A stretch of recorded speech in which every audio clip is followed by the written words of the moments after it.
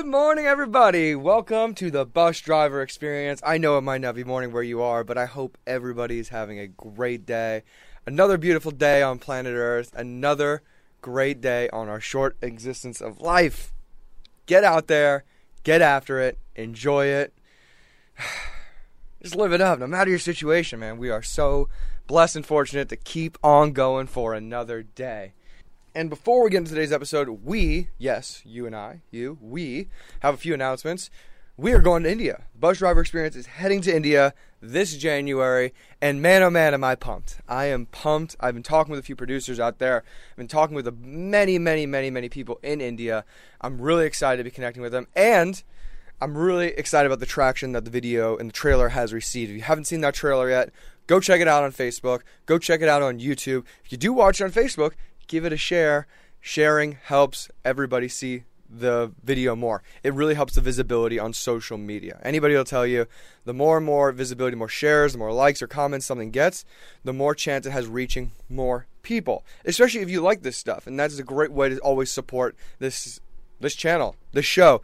And if you do want to support this show, there are many other ways to do that. You can go ahead and go check our merchandise now at thebusdriverproductions.com.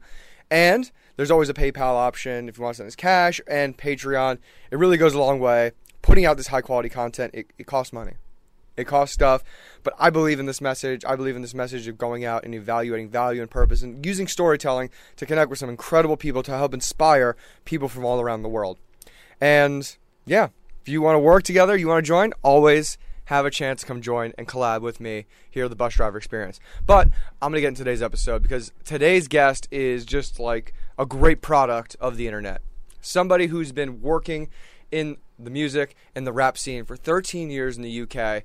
And after 13 years, he's built an incredible community, a great audience, a great fan base. However, the thing that gave him notoriety, the thing that boosted him up all across the internet happens to be a video about him identifying as a woman and breaking the female powerlifting world records, UK records, in bench press and deadlifting. I have the one and only Zuby. Zuby's out here touring the US. He's on like a 9-week podcast, video, talk show tour, and I'm so fortunate and happy that he came out on a nice, Monday morning, Zub? I think it was like a Monday morning he came out, and we took this conversation, 2-hour conversation. We're talking about politics. We're talking about world politics. We're talking about conversation, language, and how we can continue to make this civilization, to continue to make our society one of the most inclusive societies it has ever been, ever, in the history of the world. So, really excited for this episode. It's a big one. It's a long one. Thank you, Zuby, and let's get on the bus.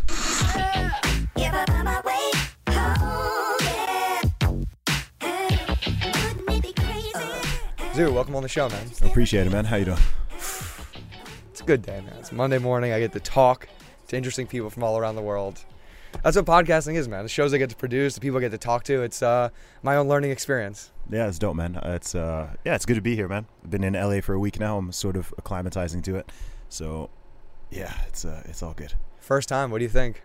It's interesting, man. It's a lot like how I thought it would be, but some stuff is a little more exaggerated maybe than I thought it would be. So being from the UK and being someone who hasn't been to LA before, there are certain things you hear about or you see online or in movies or whatever, and you're like, okay, that's probably an amplification or an exaggeration of that thing or of that stereotype or whatever. But it seems like I've kind of seen all the stereotypes, all the various ones in real life. And it's kind of funny. So, I mean, it's a weird city. It's very, there are certain parts, because I've been around a decent amount. I haven't been everywhere at all. But it's weird how there are some areas which are sort of, you can tell, like super duper upscale and rich and wealthy and look fantastic. And then there's other parts where I'm like, wow, this looks like a third world country. Which area was those? Did you make it to Skid Row? I haven't been to Skid Row, actually. I've scary. seen it. Yes, I've seen images and videos of it, but I haven't yet been there myself. But you know, when people talked about stuff like the homelessness or the drug addiction or whatever, I always thought people were sort of exaggerating it a little bit. because there's homelessness and drug issues in the UK and other countries I've been to as well. But yeah, there's some stuff I've seen here just in the short time I've been, and I was like, whoa. I walked past a woman the other day who was literally just smoking a crack pipe, like at 2 p.m. Yeah. And broad day. I was like, you don't see that in England. You didn't. There's nowhere in England where you see that. You'll see homeless people, but you will not see anybody like doing drugs, just doing hard drugs in broad daylight, and it would be cracked down on very, very quickly. What about the San Francisco one? Do you see people like just dropping and taking a shit in the street? I haven't seen that, fortunately. I am going to San Francisco after LA though, so yeah. Get the poop map so you don't step in any shit. There's literally an app so you do not crazy. Step in poop when you walk around town. It's nuts though, because it's weird, because I know these are both such. I mean, it's freaking expensive here. That's one other thing I've noticed. I mean, even coming from the UK, even compared to London. Certainly the food and stuff like that is... No, it's an expensive city, London. Yeah, London is an expensive city, but LA is, certainly in terms of food, is more expensive, quite considerably too, which sort of surprised me as well, because I was like, okay, it'll be kind of like London. And then just how spread out everything is. Public transportation sucks. That's the thing I miss about New York. I love the metro, the subway, tube for you out there in the UK. It's like... It's just so great to get around town at $2. Yeah, exactly. Yeah, it's perfect. And it's easy. It's just, if you're in London and someone says, "Okay, meet me here," it's like no matter where you are in the city, it's like, okay, cool. You just pull up the map and you're like, okay, cool. I'll be there in 20 minutes, 30 minutes, 40 minutes. Here's a stretch, whatever. And you have 20 million people who are trying to get, 20 million in this greater Los Angeles area trying to get from A to B. Yeah. It's a nightmare. Yeah, so it's crazy. So I mean, I've met a lot of great people. Obviously, I've been doing podcasts all the past week and interviews and featuring on all these cool things that I've been a long time fan and viewer of. The Joe Rogan one obviously is already out now as we record this, but I've got a whole bunch of others that are going to be coming out, which I'm looking forward to. So yeah, met a lot of great people, connected with a lot of my people who I inverted commas know from online, from Twitter and stuff like that, who I've now met in person. And yeah, it's been a little bit surreal in some ways, but it's cool. So I like it. I think I like it. Like, I don't know if it's I'd need to spend more time here to know if it's somewhere where I'd want to potentially be long term. I don't know. I'm not a huge fan of massive cities in general. Really? I tend to prefer, I like visiting them, but not really to live in. I lived in London for 3 years. I just think they're all overpopulated. I think once you get past about 2 million people, it's too many people for any one place. That's my personal opinion. Some people love it. Some people are more like, I'm in the middle. I'm not like a village, tiny town person, but I'm also not like a mega city person. I like to pop in and visit when I want to, but when it's time to just live and chill, I like somewhere that's got a lot of people, but not so many that there's constant traffic and everything's super expensive and it's just too crazy. Yeah, I feel like I have to be in it somehow. New York it's too much. I can never feel at home there. But I mean, here it's kind of like a residential neighborhood. And it is, yeah. You can, there's nuggets of, the area where it's like, okay, I don't own a car out here either, that I can just get around. Those Lime scooters. You already done those scooters I haven't yet, actually. I've seen them everywhere, though. Oh, they're great. Yeah. You get on one of those 15, 20 miles per hour, you're cruising around town, and if you have to stay local, you can't beat it. But, yeah, it's crazy, the value on things and how we value things. 'Cause like you said, I think you made a post about this last night, the sandwich. You went in the store, and the sandwich is not only massive, the food here is just ginormous in portions compared. It's like, okay, directly correlated to how people look, their body types and, obesity, which is like, it's insane how we try to blame it on, people making us putting these foods out there. Well, we didn't know it had this in it. We didn't know it's this in it. It's like, look at the size. Yeah. Directly correlated. But, again, you go out the value because I think it's just a matter of research. Like, I go to a restaurant wholesale store. Okay. And I can buy chicken for 50 cents a pound. Oh, wow. And it's like you say, you go to a store, it's like, how much are you willing to go out? And I have a garden out there on the porch now. How much are you willing to go out there? Because you're not really just paying for the person to create it and the person to cook it. But you're going out there, you're paying for the land that the people have to rent to cook this in this establishment, and the hourly wage. It's like, it's kind of understanding where your stuff comes from. Yeah, definitely. And what goes into it. And that's the thing that's lacking.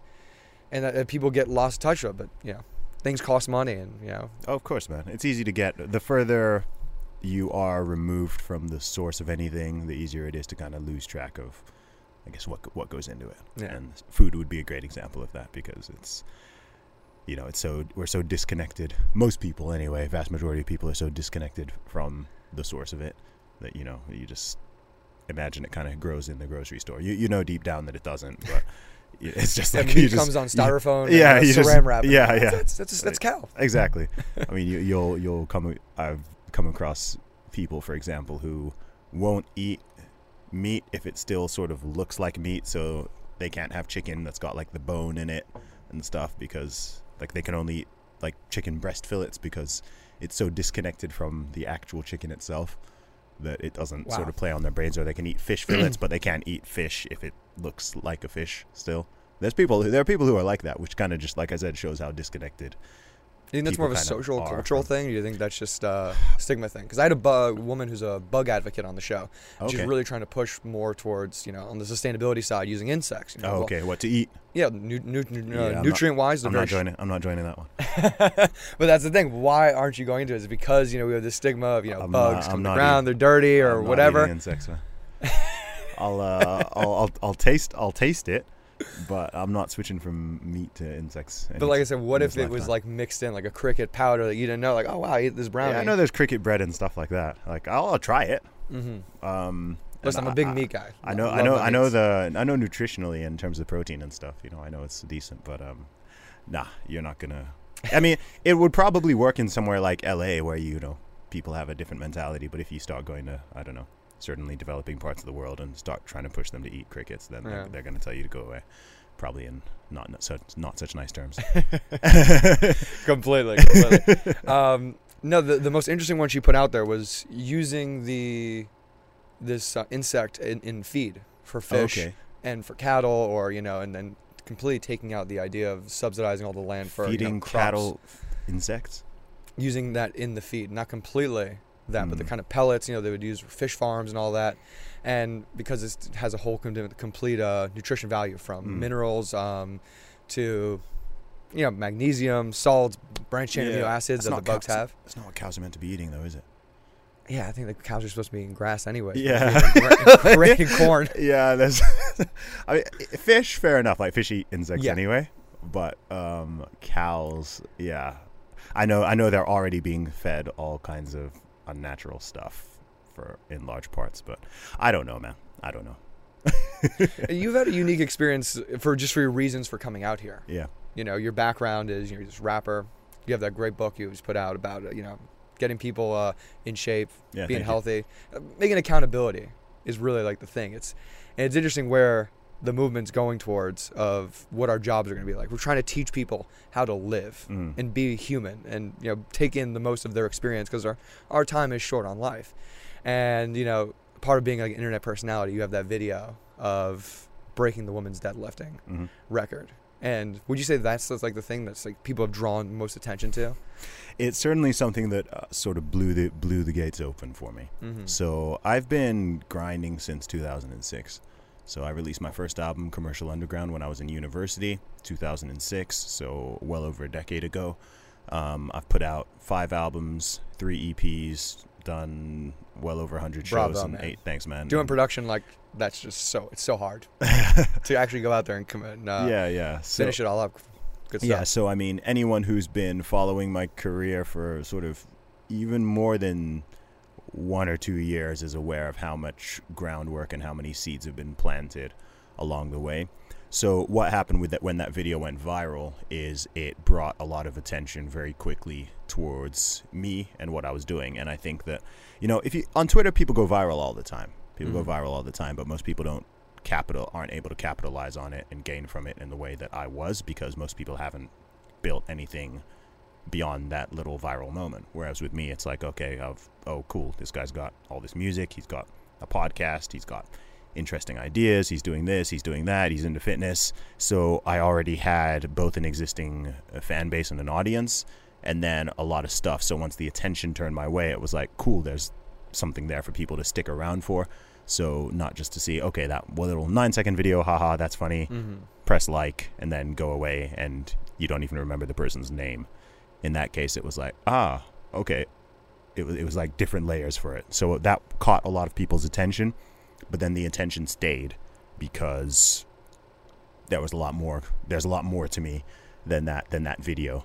And so it's been interesting. It is weird how, of all the stuff I've put out there and everything I've done, the stuff I've put money into, the stuff I've put effort into, whether it's music videos or songs or albums or whatever, it's strange that little video clip from a gym training session that I shot on my phone got more attention than almost all of that stuff combined. And it just sort of created that moment, which has led to, I mean, if it weren't for that moment, I wouldn't be here.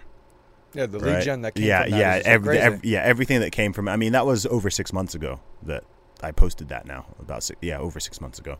But it's just been, I've just kept stoking the fire and had several, in fact, I've had a couple tweets that have gone more viral than that one since then. Really? Yeah. I had one that got over a quarter of a million likes, which is like 4 times as many as that deadlift one. That was I've gone viral. I go viral every couple weeks basically, and each time it can potentially be bigger because the audience has just grown and grown and grown. At the beginning of the year, I had, across all my social media platforms, at the beginning of this year, I had about 50,000 people, and it's now rapidly approaching 200K.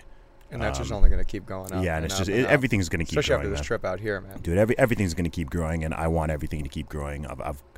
I've got ridiculous goals and things I want to achieve in this lifetime. So I'm not someone who puts a ceiling or a cap on what I'm capable of. People are like, oh, how many people do you want to reach? I'm like, I always tell people, like, look, I want to have a positive impact on over 10 million people. And even 10 million, that's not like a cap. That's like a goal. And I know I'm capable of achieving that given the time. And to some people that might sound arrogant or deluded or too far, but it's like, nah, man, I know what I'm capable of, and I know what I'm here for. And as long as that road is open, then I'm gonna keep on pushing, because I've got not just one message. I think I've got a lot of messages and just a whole perspective that I want to share with as many people as possible. And I think it's important for me to do that. I think it's a massive shame to have potential and not at least try to fulfill it. In fact, that's something that frustrates me a lot. I'm someone who's big on just, doing my own thing and personal responsibility and trying to encourage that same thing in others, and also at the same time being very wary of not trying to control other people in any way, shape, or form. But one thing that frustrates me most is untapped potential.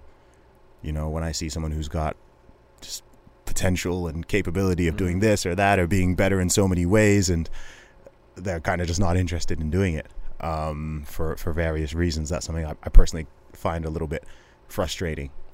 Maybe just because I'm just wired in a way that I'm kind of obsessed with all forms of self-improvement. And you don't drink coffee, so I mean, you're wired. I don't drink much, on those beliefs and those tenets. I don't drink much, man. I don't drink alcohol. I don't drink coffee. I'm high on life, man. But I stay fired up by it because I know what my mission is. Where do those beliefs come from? That drive you? God, my family. I've got incredible parents. My own personality type. I've got quite a rare personality type, which I've always had, which just makes me extremely determined and persistent and quite immune to criticism and hate in a way. Like, I just keep going. I'm not someone who can be brought down by mean words or criticism or Twitter mobs or whatever scale it comes at. I'm like, haha, bring it. This is brilliant. This is a promotion for me. Let me monetize this. So that's just how I am. I'm not someone who's very emotionally sensitive either. So that can sometimes be it's normally a good thing. Sometimes it's not. Sometimes I can come across a little bit insensitive to certain people who aren't aware of the way that I communicate or whatever, because I can be a little bit direct and blunt. But at the same time, it means I'm pretty immune to, I don't know, I guess any form of like depression or anxiety or anything like that. I don't stay down long at all. I really don't stay down long at all. Something can happen. I can be having the best day in the world or the worst day in the world, and most people can't tell because I'm just kind of constant. I'm just constant. I just kind of keep going and doing. You what don't I'm doing. realize it. Like you're like, whoa, you're a content machine. You're out there running around doing all this stuff, and I'm like, am I? Like, why is someone else not putting out 3 videos a week on YouTube and a podcast sometimes twice a week? Like, isn't that normal? There's more. There's more I can be doing too, man. There's more I'm gonna do. That's exactly how I feel. I come from a background of college professional athletes. It's almost like you were trained like as a Spartan. You're not trained for warfare, but just the training regiments, the waking up 3, 4, 5, 6 times, 7 times a week, playing in 8 different teams at once. I remember as like a 9-year-old kid, and just like that discipline. Like, I mean, just luckily I kept that. I kept that on. Were you? Did you play sports? Or Yeah, man. Did you get that? Yeah. Did you get that crazy side of discipline? Where'd you get it from? Yeah. So I did a bunch of sports when I was a kid. I at least tried a lot of things. Things I was in teams for. I was on a swimming team for a while from the age of like 5. Waking up at 5, going in the pool over early. I don't think I had to wake up that early, to be honest with you. We had some swimmers back in okay, they had to do that. Just like, you guys are nuts. Yeah. So I mean, over the course of my life, I've done swimming, baseball, football, what you'd call soccer. I've tried American football once. My main sport was rugby. So when I was in my teenage years and in university, I played rugby for about 10 years between the ages of 11 and 21. That was my main sport. That was the sport that I was the best at. And then I got into like bodybuilding when I was 16 or so and started training like that, primarily initially because of rugby, just to get stronger and fitter and make sure I was the person dealing the damage rather than sustaining it. Came with me in basketball too, man. Too many concussions, too many neck and back injuries. Like, I want to enjoy myself. Yeah, man. Yeah. But then I've dabbled in tons of other sports. Not played in teams or taken them seriously, but basketball, tennis, water polo, like just anything, athletics. Well, anything to compete in, I imagine. Yeah. Competition. I've tried my hand at most things. Badminton, pool, table tennis. Yeah, I've thrown my I'm not great at most of these sports, but I've tried them and. Yeah, it's good to. I'm very open-minded in that regard. I like trying new things. I like going to new places and stuff like that. Even if it's something I've even been skiing, which I completely suck at. But, it's on my to-do list. I need to get out there. Yeah, I've tried it. I think I was 6 when I first tried it. And it's like, I got to get back out there. It's good for me too. I don't even look at it as like, I got to be good at it. I need sometimes a good ego demoralizing. I can't do something I'm not comfortable with.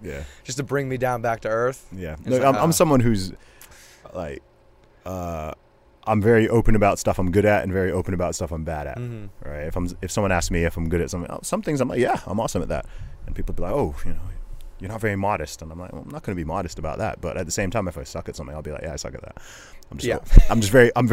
I'm even more honest with myself than I am with other people, and I'm extremely honest with other people. So, and again, that's just part of my personality. I've always thought there's a weird. I think it comes from, at least in the States, the puritanical background of like this emphasizing or emphasization. I don't know which proper ending I'd put right there on like being humble.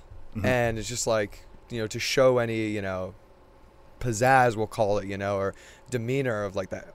Not being overly confident, but just like proud and, what you can do and your talents. Like we still kind of deter people from that. And push them away from that. I disagree completely. You think if you're comparing it to the UK and Europe in general?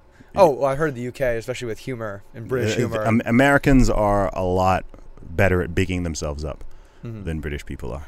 In the UK, it's far more frowned upon. In fact, that's something I like about the US. A lot of people in the UK have this view of Americans being too exceptionalist or brash or loud or kind of cocky about, America, like Team USA. I think that's cool. Like, I like that. Like, a lot of Americans are think that the USA is the best country in the world. You won't find a lot of British people who will say out loud that they think that the UK or Britain is the best country in the world, right? They'd find it very gauche to say that, right? Whereas in the USA, even if the people who haven't traveled outside of it will be like, USA is the best country. And whether or not I agree, I'm kind of like, I like that. I like that patriotism. I like that just positivity and it's. I don't know, because in Britain they have that kind of phrase like stiff upper lip. Which I don't know if you've heard that, which is kind of like just always having a level of modesty and holding back to some degree and whatever, which can be fine. It's like there's pros and cons to both things. I don't think people should be arrogant. I don't think people should think they're superior to others and stuff like that, obviously. But at the same time, it's good to have a level of pride and self-esteem and confidence, and not kind of constantly be self-deprecating or berating yourself or whatever. It can be done, that's part of having a sense of humor. It's annoying having someone who can't take a joke about themselves, or can't joke about themselves, can't take themselves way too seriously. Like that's no fun. But it's a balance. It's a balance. I like optimism. And I find that the US is generally an optimistic country. I know you can't really speak for over 300 million people, but I do find that just like individuals have personalities, as you're someone who's traveled a lot, I'm sure you'll also find that cities and even countries also have personalities to a degree. It doesn't mean that everyone in that country shares that same thing, but generally... It's like Paris. I enjoy Paris. I love the etiquette, talking about very brash, very elitism. I love it. I love the experience, and that's great. But to live there, it's like, no, that one's fine. I'll take a step back from that one. Yeah. And, I've gotten that appreciation from traveling. Because I've seen places, spent some time in slums. I've been mugged. I've been beat up, going here, living there. I wanted to learn about the Middle East, so I took a job coaching basketball and learn more about Muslims. Yeah. It was one of the part of my jobs. Like, September 11th, like, who are these people? Who are actually these people? I read enough, learn stuff. I'm the whole different side. I'm going to go all in. Let's go live there. Let's experience it for myself. And it was an amazing experience. So, people are people, no matter where you go. But I got my being proud of being an American, just like, wow, like come back here, like you said, you get an 18-foot sandwich. You can't do that everywhere. Like, guys, like you walk into the grocery store. I remember as a kid, because my family's from Eastern Europe, and we had one of our relatives come over, brought her into a grocery store in Florida, and she started crying. Crying, wow. This is like just post-Soviet Union. Okay. Like Belarus just got into its own, became its own country, and she's just like crying. Like she had never seen that much food. I remember as a kid, like being 4 years old and seeing this, and just like, you don't really take it in then, but I can go back now and going to those countries like Ukraine and stuff, like, whoa. Where's your family originally from? Belarus and Poland, Okay, cool. And they migrated. I've been to Poland, but not Belarus. Middle of the war, pre-war, World War II. You said you've been to Poland, right? I've been to Poland, yeah. Where'd you go? I've been only to Krakow. It's beautiful there, man. That big town square, I could just walk around there, like 4 or 5 laps. I love Central and Eastern Europe. That's my favorite part of the world. Those cities that are untapped by the war. Like, again, we talk about, appreciation of, Western culture. And it's like, wow, there's a lot of beauty and a lot of grace and just a lot of appreciation of coming together to build that huge town square that's in Krakow, or go checking out these huge, monasteries, steeples, churches, It's beautiful, man. It is. Look at that stuff. It is, man. I mean, it's important for, you get some people who say stuff like, oh, traveling is overrated. Or I'm like, no, I think traveling is super, super duper important. Just in terms of perspective, perspective, and also perspective and gratitude are the sort of two dead horses that I am always beating, because I think that those are just two things that a lot of people in modern Western society are lacking. And it's very clear and very obvious and very apparent to me that a lot of people just lack perspective and lack gratitude, right? And it's what leads to a lot of other problems, when people are constantly complaining and, whining about this or trying to blame this on that person or on the system or on the man. And it's so much of that stems from lack of gratitude and lack of perspective, because you have people who... I try to always compare things to reality and to other places. So if I'm comparing... If someone's like, okay, what are your thoughts on the UK or the USA in 2019 or whatever, okay? I'm typically going to be comparing them to other countries around the world currently, as well as those same countries historically. And if you do that, it's very hard not to be extremely grateful. Okay?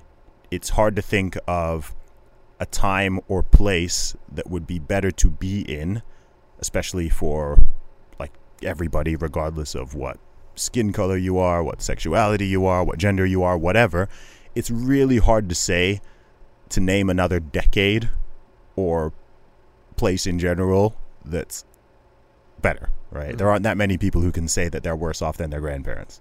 They're really like, there aren't a lot of people who can say that, right? So that's always my perspective. Whereas you have a lot of people who are always comparing stuff to some kind of imagined utopia. So it's like, yeah, of course things can be better, and everybody wants things to get better. There are still problems, no question. But in the grand scheme of things, it's like, man, we are so blessed. We are so fortunate. Like the amount of, like, look at what we're doing. We're here making a podcast and a video, which you can then beam out to people all over the world. You can do it in real time. Everyone can watch it. It can, you've got these little micro high-tech computers and HD cameras that everyone's walking around with. You can chat with anybody anywhere for free in real time.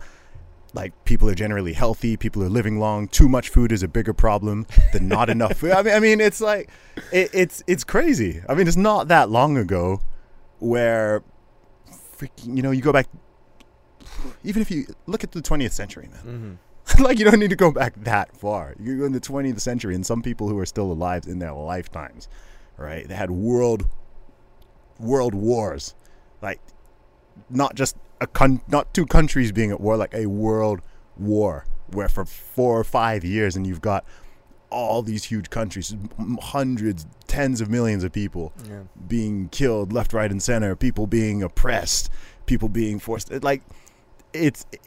It's just nuts. And then you look at stuff now and you're like, wow, things are pretty good. It wasn't that long ago that, slavery was legal. People had slaves for like thousands of years.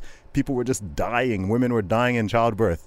There was no antibiotics. You get a cut on your leg and you die because you get gangrene or you get infected, and people are getting the plague. And just 100 years ago, what's it called? The Spanish flu that killed 50 million people around the world. That one was a pandemic. Just takes people out. After World War I, too. We already lost tens of millions of people, and now we got a pandemic. Yeah, it's nuts. And then so that's the historic perspective. And then just looking at other countries, like you said, your family background is originally from Eastern Europe, so you're aware of the history there.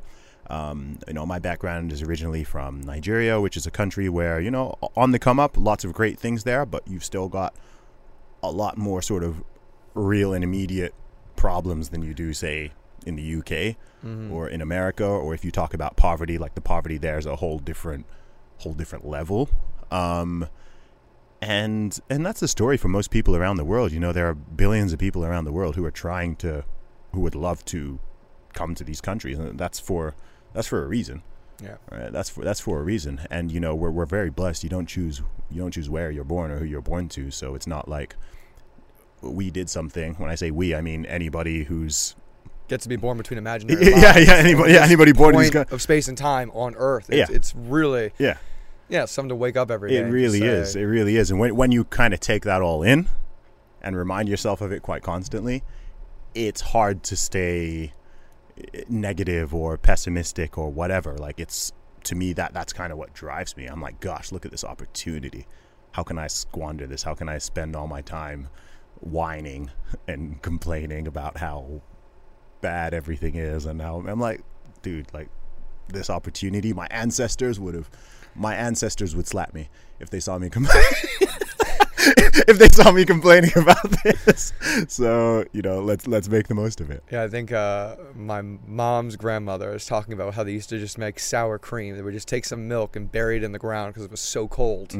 Just to make sour cream so they could have it with maybe some potatoes that they farmed that summer, so they have for winter. It's just like the ground was their refrigerator. Yeah, dude, that's insane. It was brutal, man. It was brutal. I mean, I was just I love beef jerky. Okay. So it's one of the things I always buy when I'm in the States, because it's You don't have it out there? You do get it in the UK, but it's even more expensive. The taxes in the UK. I know it's cereal too. They tax the hell out of cereal. Yeah. American cereal coming in there. Oh yeah. I don't know what that's for. Some American cereal's pretty lethal. Some of them. But yeah, what was I saying? So I was actually just talking to some people yesterday, kind of about the history of it a little, right? Because that's how they used to preserve the meat. Yeah. Right. They had to, because they didn't have fridges, so they'd have to just really heavily salt it and season it so that they could, and then dry it so that it wouldn't spoil really, really quickly. So now it's like, okay, this is just a snack you eat now, but that used to just be like a necessity for survival, or you'd have one bad harvest, and people used to just try to make it through the winter. Like that was the goal, right? Let's just make it through the winter, and hopefully, I don't know, man. It's nuts. When I look at stuff in history, I'm just like, my jaw always drops, and I'm just like, man, like this is just. Well, that's why travel is so important. I think that Americans need to do because we are kind of cut off. Those two oceans, being able to connect with the rest of the world, or even with the other Americas. Is really America. South Americans. When I was down there, they get so mad. No, don't call us South America. This is America. Yeah. Central, North, South. We're all one. We're all one America. Yeah, there's different places all in between, but this is America. And we lose touch without going to places. And yeah, it's great that a lot of Americans have that pride. And I do love that part. Yeah. Hey, we're the best, and but if they could see their impact to people, the rest of the world, and see how much people either love the U.S. or don't love the U.S. or understand, because whether it's the laws we pass here, drug laws that are shaping 60 other countries' drug laws, that's just one crazy thing of an idea to think about, or even I think pop culture, music. Entertainment's one of the biggest ones. Oh, dude. The U.S. is a leader. Yeah. The U.S. is a leader. Outside of, biggest population in the Western world by a huge, huge margin. It's the third most populous country in the world, right? You've got China and India, which have both well over 1 billion people. And then USA comes in third. Are we? Yeah. USA comes in third, and that's the most in the Western world. Yeah. So in terms of the West and the globe as a whole, the U.S. is really a leader in a lot of these things, whether they're cultural or political or social or anything like that. I don't know how. Yeah, I think a lot of people might not really be aware of that, or might be a bit resistant to it or want it. But it's so much of stuff stems from. A lot of it stems from here. I think British people in particular are probably a little resistant to that because they're like. They're from us, which is true historically, especially with the language and everything like that. But I always say that when the U.S. sneezes, the U.K. catches a cold. Interesting. So a lot of people ask me why I talk about stuff that's going on in the U.S. a lot. Sometimes I comment on it more than what's going on in the U.K. Part of that is because I have a bigger audience in the U.S. than I do in the U.K. But really? Yeah. Is that via YouTube, or how do you measure that? Via Twitter as well? Every social media platform. I've got more followers from the U.S. than the U.K. Same with my podcast. It's probably with your message. Your message. Yeah, it's also population. You got 5 times as many people. Of course. So bigger potential audience. So, but yeah, part of that is because there's a ripple effect. So if something is happening in the U.S. or there's a certain trend or whatever, it can be something serious or something not serious. It could be a style of clothing. It could be, a type of music. But what'll often happen is it'll start there and then it'll kind of trickle down into other places. So there might be a certain production style that you're hearing in music that comes out of Atlanta or California or whatever and becomes quite popular here. And then in sort of 6 to 12 months, it used to be a longer period pre internet and social media. But now it's kind of okay, between sort of 6 months and 2 years, you'll start to see that style filter down into the UK music and the music in Germany and France and Japan and whatever. Except in Russia, it takes 20 years to get to Russia, especially clothing style. I think they're still wearing mullets and fleece jackets, with different colors on them. It just takes time to get there. But that was the thing that kind of broke, communism. And it's oh wow. These people have, like you said, you can see something on TV or the radio and they're getting signals out there. And it's we're starving and these people got 18-foot sandwiches like we're talking about. Well, hold on. Maybe this thing isn't right. Maybe there's something that's not working here. And then everything came down with the economy and the money. And we saw, oh, wow, they don't have as much money as they had. And, communism fell. But, that's one of the big proponents of, spreading and enhancing that message out to the rest of the world of just anything's possible. Especially in today's day and age because this is the most inclusive time we've ever lived in. No question. And the thing is, some people get angry when you say that. They do. That's the weirdest thing. I had there was a tweet a couple of weeks ago, maybe a month or two ago, that I posted where I said something like, the following things are at an all-time low in the Western world. Oh, God. And I put racism, sexism, Oh, man, you're asking for homophobia, it. white supremacy, absolute poverty. Like, I had a whole list of stuff. You put yourself out there with that one. And it was so interesting to see the responses, right? Because it kind of showed who's the optimist and who's the pessimist amongst the people who saw it, right? Because the people who are optimistic and see the world, see the glass half full, they were like, yeah, that's right. Cool. And the stuff's not perfect, but that's true. Like, these things are far less than they were in previous decades. Just even 20 or 30 years ago. Yeah. It's hard, and then other people are, oh, what's your source for stats for that? Or you can't say that, or, oh, that's not true. He's saying there's no more racism. I'm like, no, I didn't say that. You read that. I didn't say it. People do that a lot. Oh, yeah. And it's just weird how people almost don't want to. People are so resistant to that. Like, people were genuinely getting angry that I said that. And I was like, why would you be angry about that? This is a good thing. This is showing people are progressing. Things are progressing. People are more open. People are more tolerant. People are less bigoted. No matter what stripe, creed, or color you are, you're far more likely to be accepted and be treated equally and just be able to live your life than you would have been in the let alone before the 1900s, but 1910. Would you rather be in 1910? No. 1920? No. 1930s? No. 40s, 50s, 60s? No. And so it's like, okay, so I'm right. You see what I mean? Like, would you rather be a black lesbian woman in 1950 or 2019? That'd be dangerous. You know what I mean? Would you rather be like whoever? Doesn't matter what permutation, like anybody. It's like, look, we're better off. Society is more open. It's better. This is good. Doesn't mean everything is perfect. No, but I never said that. But yeah, that's just an interesting observation. Yeah, there's that stiff upper lip thing, like you mentioned about the UK, and kind of having that sense of modesty. I think there's a little bit of self-loathing that comes into that, and that I think that's really, really, really perpetuated and grown a little bit in the US in the past, like I'd say 20 years. Yeah. It seems to be the thing that comes up from the left is that people say, hey, no, this is not good, this is bad. And again, but they're never really talking about their own experience. They're talking about the experience of someone else, and they're speaking on behalf of someone else. Like, there's racism's been down, white supremacy, there's no lynchings in the United States that I know of. This is the thing. It's like, and what people do is they have to keep expanding the definition in order to fit their narrative. So they'll now say, oh, white supremacy no longer means what it used to. It now means this. You're hearing people talking about multi-ethnic white supremacists. I've had people call me a white supremacist because, and you're just like, what are you even talking about? Like, white supremacy has it has a specific meaning. It means that you think white people are superior to other races, or you think that there should be some kind of ethno-state consisting only of those people, and in extreme cases it means you think that other races or colors or whatever should be exiled or exterminated, or like that's what it means. That's the definition. That's not a mutable thing that you can just change wishy-washy.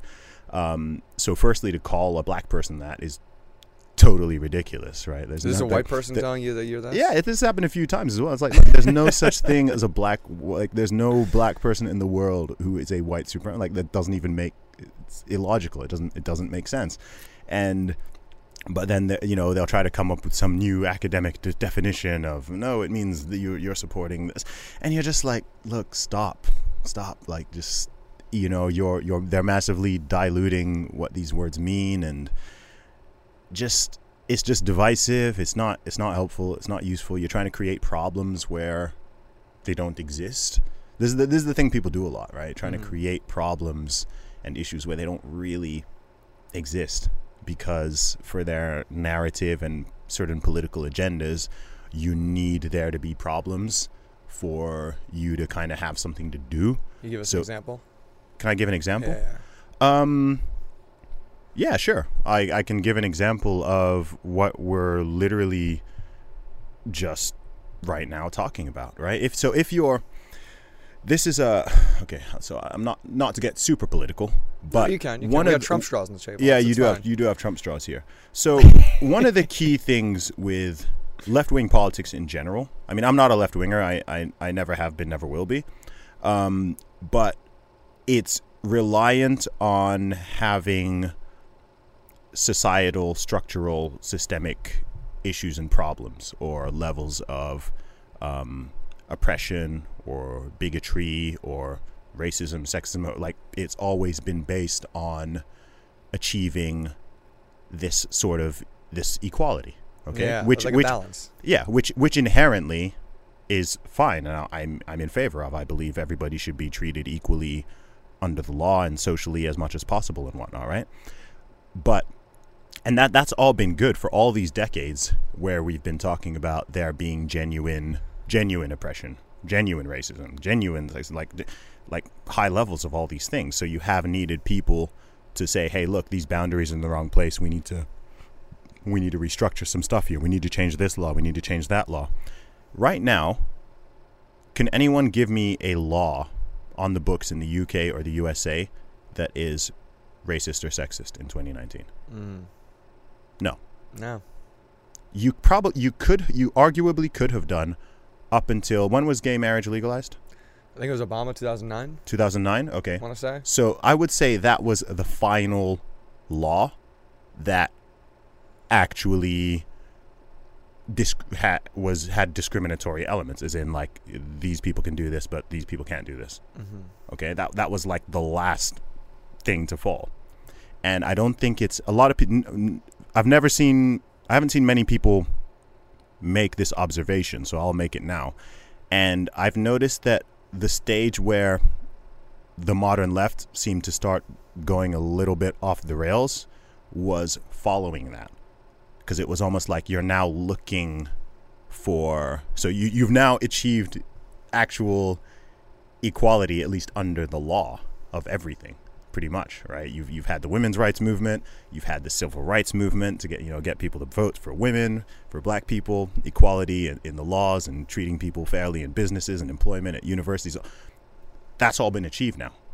So we're now in this stage where people are looking for invisible racism and invisible sex. Like, they're looking for things, like looking under every racism in the Green New Deal. That's the new big one. Yeah, people are now trying to find it in places where it doesn't even exist, which is why you're starting to hear these terms bandied around more now. You hear the term white supremacy more now in 2019 than you ever did in 2015 or 2010 or 2005. It was like, that hasn't been a thing for a really long time. Like, that was dealt with a while ago. You might still get like at most probably a couple thousand. I'd imagine in the entire USA, out of 330 million people, whatever it is, I'd be shocked if there are more than 5,000 actual white supremacists. Yeah. I would be shocked if, probably not even that many, right? Less than a percent. Yeah. So does it exist? Yes. But why are people talking about it as if this is like, there's some new rise of it, or there's a new rise of fascism? People are talking about fascism all of a sudden. People are talking about this. And you're like, what are you talking about? But I think it's because you have all these people who are very activist minded and who want to get hyped up and emotional in something. They want to get out on the streets with their signs and they want to protest something, but they don't even know what it's aimed at, right? You see these the women's march that they did in January or February, where they wore the pink pussy hats and they marched. They didn't even know what they were marching for. They say we're marching for women's rights. Which ones? What do you want? We want equality for women. Well, there's a new women's act or law that's they're trying to put in the Equality Act. Mm-hmm. And I think there's I forgot the constraints. Is this the one that makes my deadlift record valid? It might. Okay. Good. I don't know. I've listened to a few women who are part of getting this bill passed. It's like a whole amendment. Okay. They lay out in the law, again, I don't know off the top of my head, I want to speak entirely on it, but there's certain things that there aren't equality for women in certain things, whether it's their bodies or this or that. And so what specifically? Like I said, there's only one thing I can think of that men are allowed to do that women aren't. There's only one thing I can think of. Mm. And that is be topless in public. That's literally the only thing I can think of and aware of that men can legally do that women legally cannot. Should they be? I don't know. I can. I don't know. I don't think most guys would complain, but that's literally the only actual law. Mm-hmm. Like if we're talking actual laws and regulations, that there might be something else that I'm not aware of. Anyone listening to this can make me aware if I'm missing some huge thing. But that's the only thing I can actually think of where it's like, okay, men can do that, but women can't. It's funny. I did a topless podcast with this one photo-based journalist, and she was doing a whole Free the Nipple campaign because her whole stuff's on nude photography, and Instagram and Facebook, prevent her from posting photos of women topless in this artistic form. And so we did a topless podcast, and even though we got some nipple pasties, some pictures of my nipples, and we stuck them on her nipples. And even Facebook and Instagram, like, it wasn't okay with them. Like, I finally just got publishing rights back on Facebook because they were like, you went against our codes and guidelines of what our platform's about. Yeah. And she actually just had this huge topless party in this big club in New York. Okay. Because again, it's like, because in New York City, you're allowed to be topless. Okay, interesting. Male or woman, but you don't see, you have one old lady who goes to Times Square every day and does it as a thing. I don't think that many people would really want to for various reasons, nobody's going to go out there. It's like when weed was finally legalized or when drinking was finally legalized again. It's like... Yes, but look, if that's the fight, if it's the hashtag Free the Nipple campaign, then things are pretty good. If that's the thing that's there to complain about, and that's the thing that's unequal, then as someone who grew up in Saudi Arabia, I can certainly say that it's pretty good. Like that's y'all have done pretty well. Like, that's not that serious. Getting to live in Islamic culture is very different. Yeah, it's totally different. Live out here. Yeah, it's totally different. Just being on a date with a woman, even though it's 2-3 in the morning and people are out there, it's so safe. You can walk around, do what you want. But I remember I was on a date with this girl and she was as progressive and left wing and open to this, but when 7 dudes walked by, she grabbed my arm like she was my property. She was with me. Yeah. And because she's like, I just don't know what could possibly happen. Yeah, I wasn't right on your arm like that. It's different, man. I always say, look, if you want to see a real patriarchy, I mean, I can show you one, but it's not you're not going to find it in England or America. No. It's not there. No. There's this amazing video online. I wish I could pull it up right now. It's some communist meeting, and everybody's point of personal privilege. Yes, that's the one. Point of personal privilege. Can we all stop talking? It's very, very hard to focus right now. I'm very prone to sensitive overload. Point of personal privilege. Please do not use gendered language when addressing the audience. I'm so happy you know that. Of course I know it. I was tweeting about it for a day. God, that's a great one. I had a day where I was starting almost every tweet with point of personal privilege. Someone said I should call my next tour that. Point of personal privilege tour. That would be a great tour. And you saw they were doing the jazz hands because they couldn't clap. They were doing that too? You didn't know? No one claps in the video because the clapping triggers them. So they just wave the jazz hands. I was like, how do these people function in real life? This is when I'm like, man, we need a war. It's sad to think that, but like a crazy catastrophe or even war is like kind of the thing society and cultures still kind of need, because things are just so good and things are so good in life and society that people have to reflect on what's not going right and what is going wrong. That's what I said. I was just talking earlier about people finding problems when they don't exist, because that's where we are. We're comfortable. Things are pretty good for most people. I mean, there's real problems. We've said, I've been in LA. There's tens of thousands of homeless people. There are certain issues. You gotta drive through it, man. It's scarier than a third world country. It's scarier than that's a pretty negative broad state. Yeah, I know what you mean. I know what you mean. I know what you mean. Scarier than any place I've been. And I mean, even though I rode my bike through, I had to get through that part of town, and it was like, seeing like abandoned tents and rats, just only rats in there. It's like, is there a dead person in there, or is there? Wow. Like you said, the drug usage, the needles on the ground, and there's cops there just to moderate it, but it's like a giant smell and cloud of just urine, like just all over the place. Dystopian. Very dystopian. Like I'm getting chills thinking about it. And like I said, I've seen some things, but like that was how can I get through this with my bike as fast as possible? I don't want to stop here. Yeah, it is very weird. It is very weird. Maybe I'll go through it. I do have a morbid curiosity of just being like, all right, I don't want to go, but because I don't want to go, I kind of feel like I should just to see it. Like I said, I've seen the images, I've seen videos, but just go there in real life and let all the senses hit it. But yeah, I mean, apart from that, like I said, most people are pretty well off, whether or not they realize it, you know. And even if they're temporarily not so well off, the opportunity and the ability to elevate is ever present for most people. Things can always get better, but you know, you can strive for perfection, but that's not something that'll ever be achieved because humans are humans and things can't be. We're unpredictable. No, yeah, we're unpredictable. We contain both good and evil. Things can go sideways. Things can go wrong. You've got some people are criminals. You know, if everything was simple, then you know people would just, you know, there'd be no crime. No one would follow the problem is like, well, some people commit crime. Some people want to harm other people. Some people want to take from other people, and that's something that's always existed, and I do think always will, because it's just part of humanity, because we all have both of these things within us. So you can certainly try to create a society and a structure and everything and a culture and a community that minimizes the negative and brings out the positive.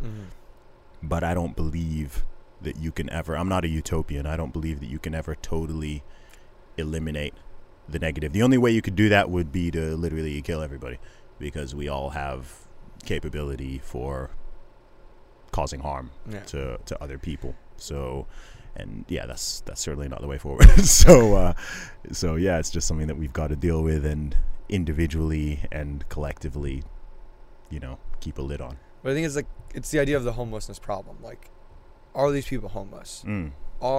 Is this a drug problem? You know, there's different sides. There's lack of housing.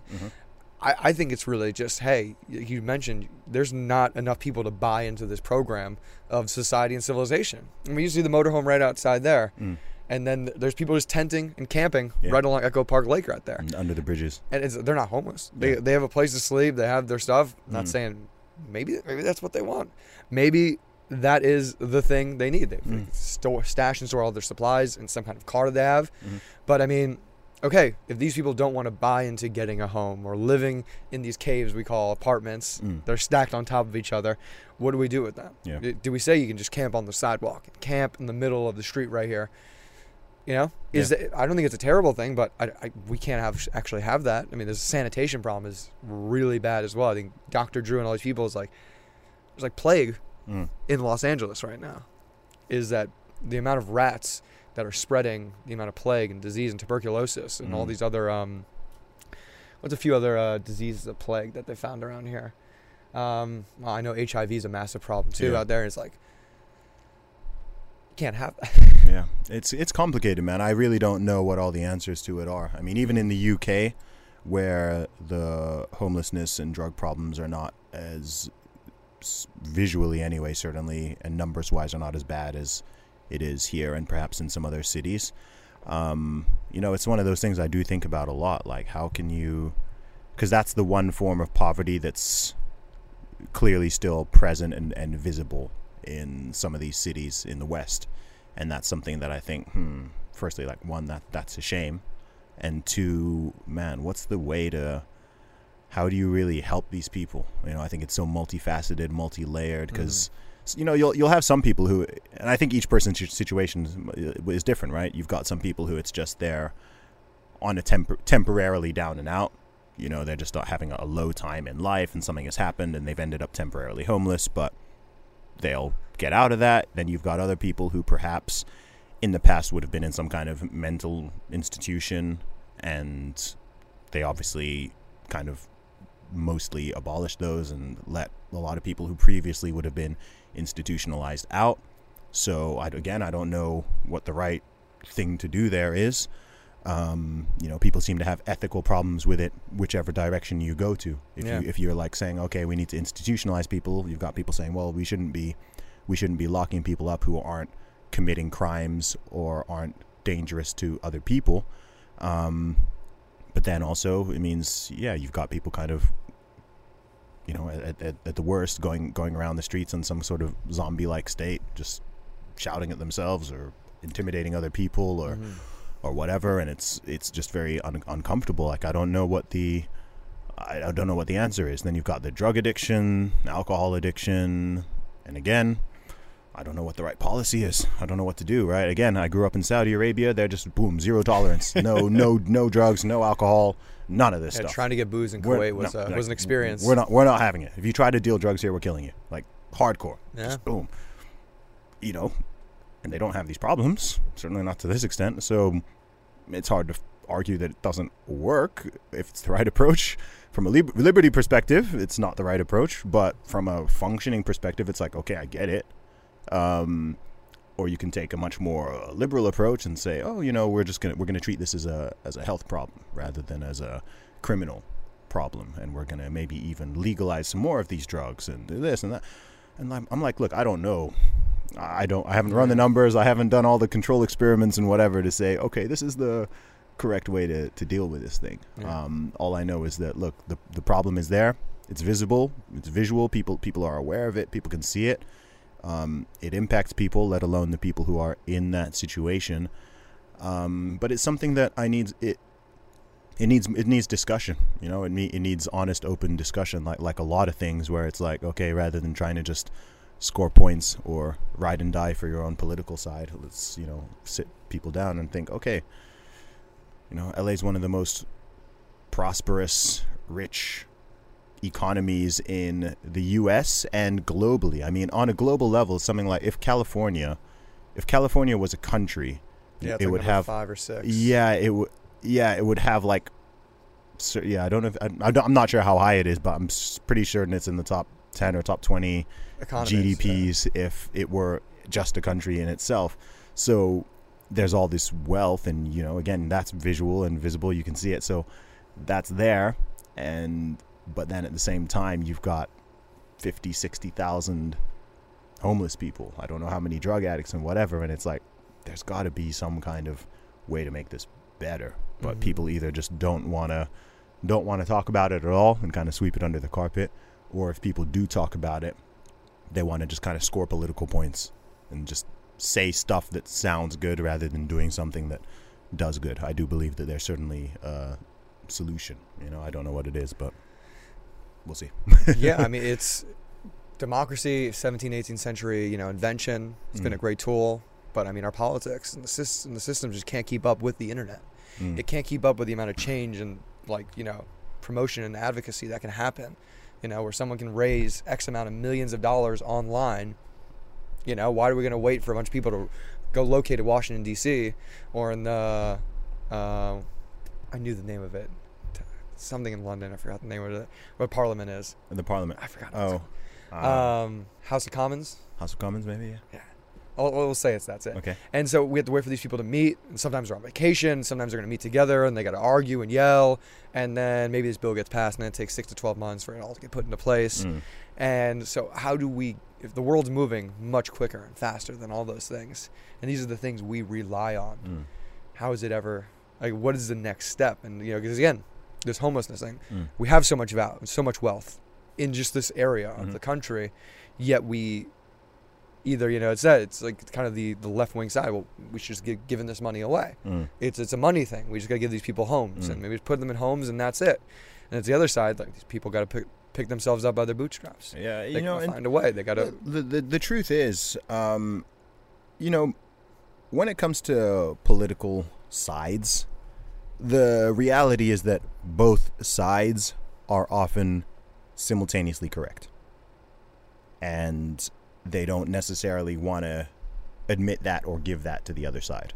Okay, so if someone is coming from a more right-wing individualist perspective, they'll tend to think, and I lean more that way myself, and the onus is generally, put more on the individual, personal responsibility, like you said, lifting yourself up by your bootstraps, putting in hard work, etc. You will be successful.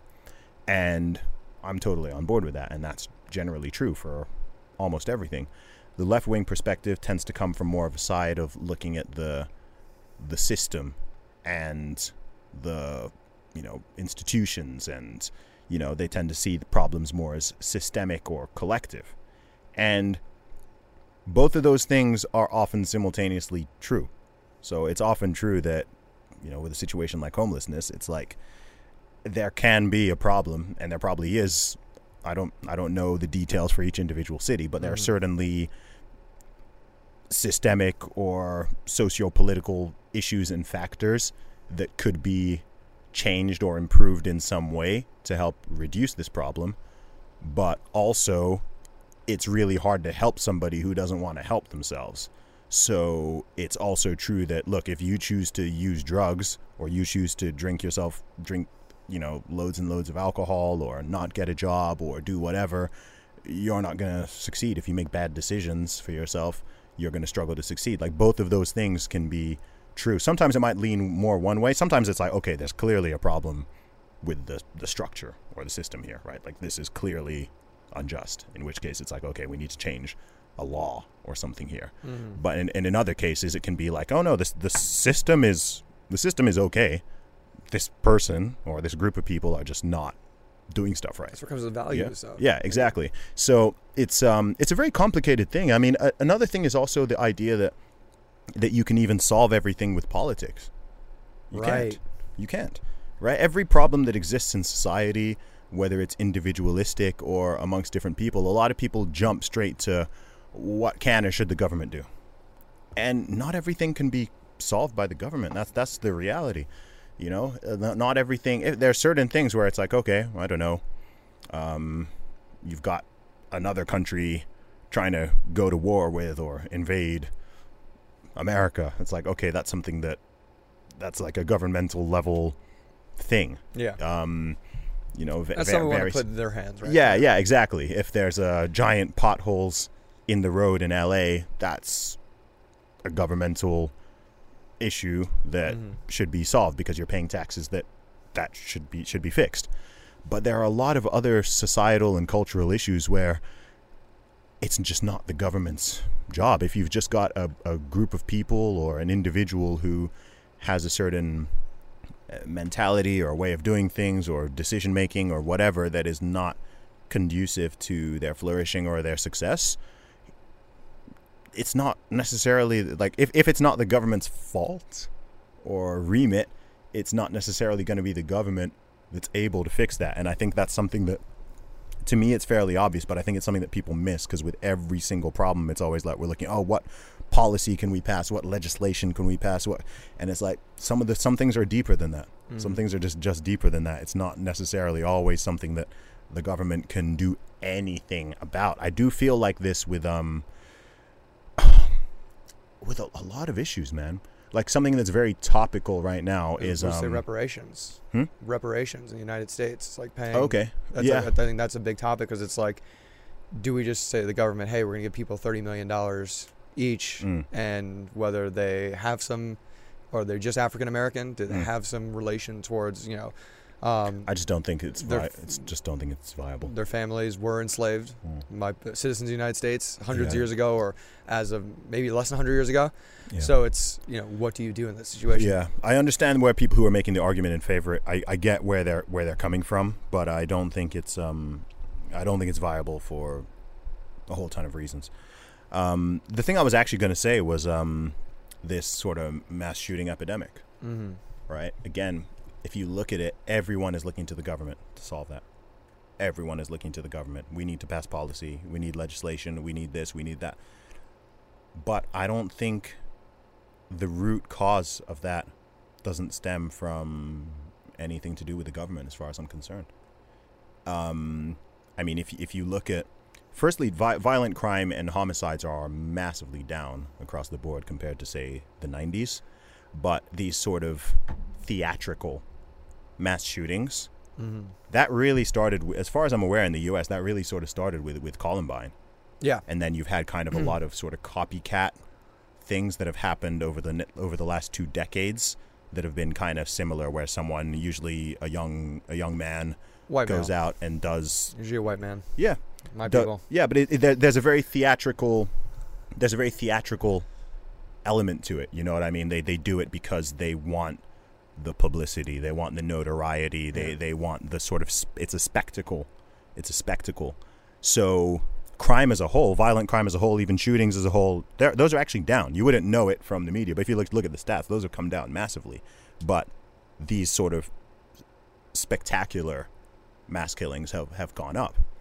And so you've got people looking at the tool, you know, they used an AR-15. It was this particular gun. It was, and I kind of feel like people are going off in all these directions, but the core thing that's there it's not the tool. It's not the weapon of choice.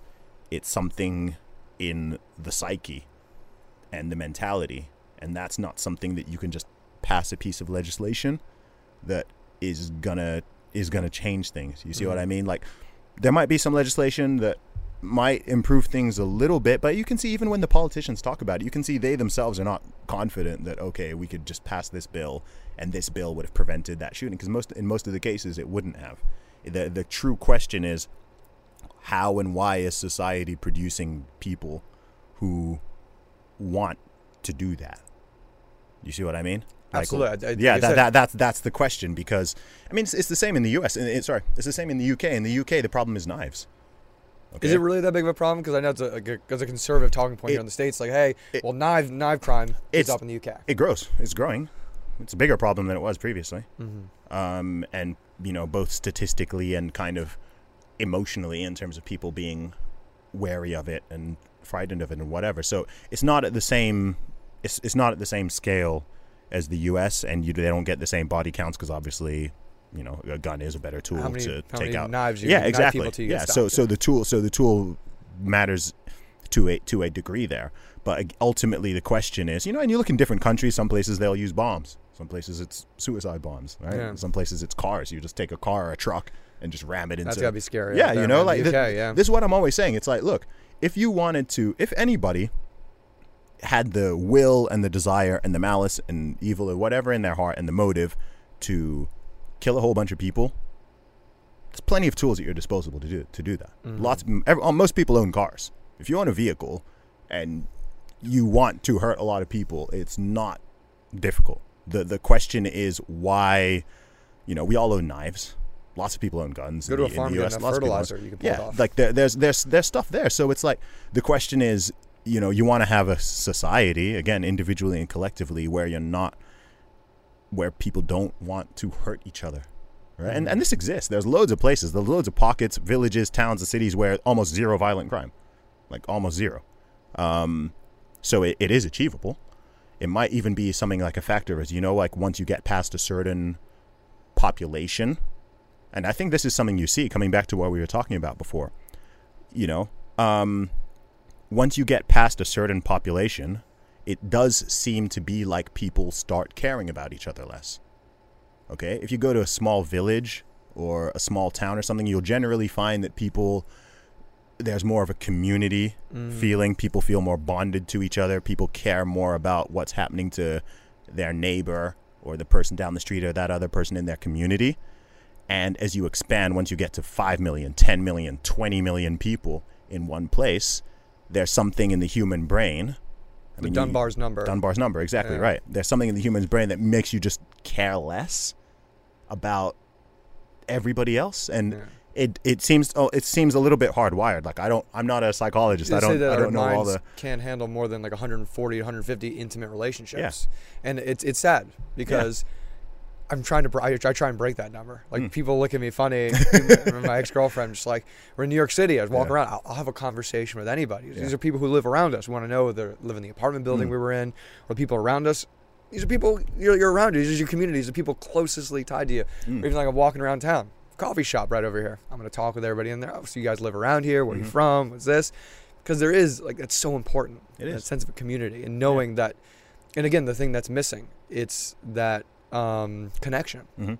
People are lacking so much connection, and we think we're getting so much of this through the computer or the phone, but you know, to do it in person, just to walk up and give somebody a hug, like human touch, you could stop like 3 or 4 mass shootings by just giving somebody a hug today, dude. Because this is weird because someone might hear this and it might sound really like, you know what I mean? Because it's so high level and it's a little bit esoteric. But to me, that's kind of where the real core of the problem comes down to. And then of course you've got things like, the kids who go out and do these things. How many of them? What are their family situations like? Yeah. Right. Have they got fathers? Were their fathers abusive to them? Did they beat them up?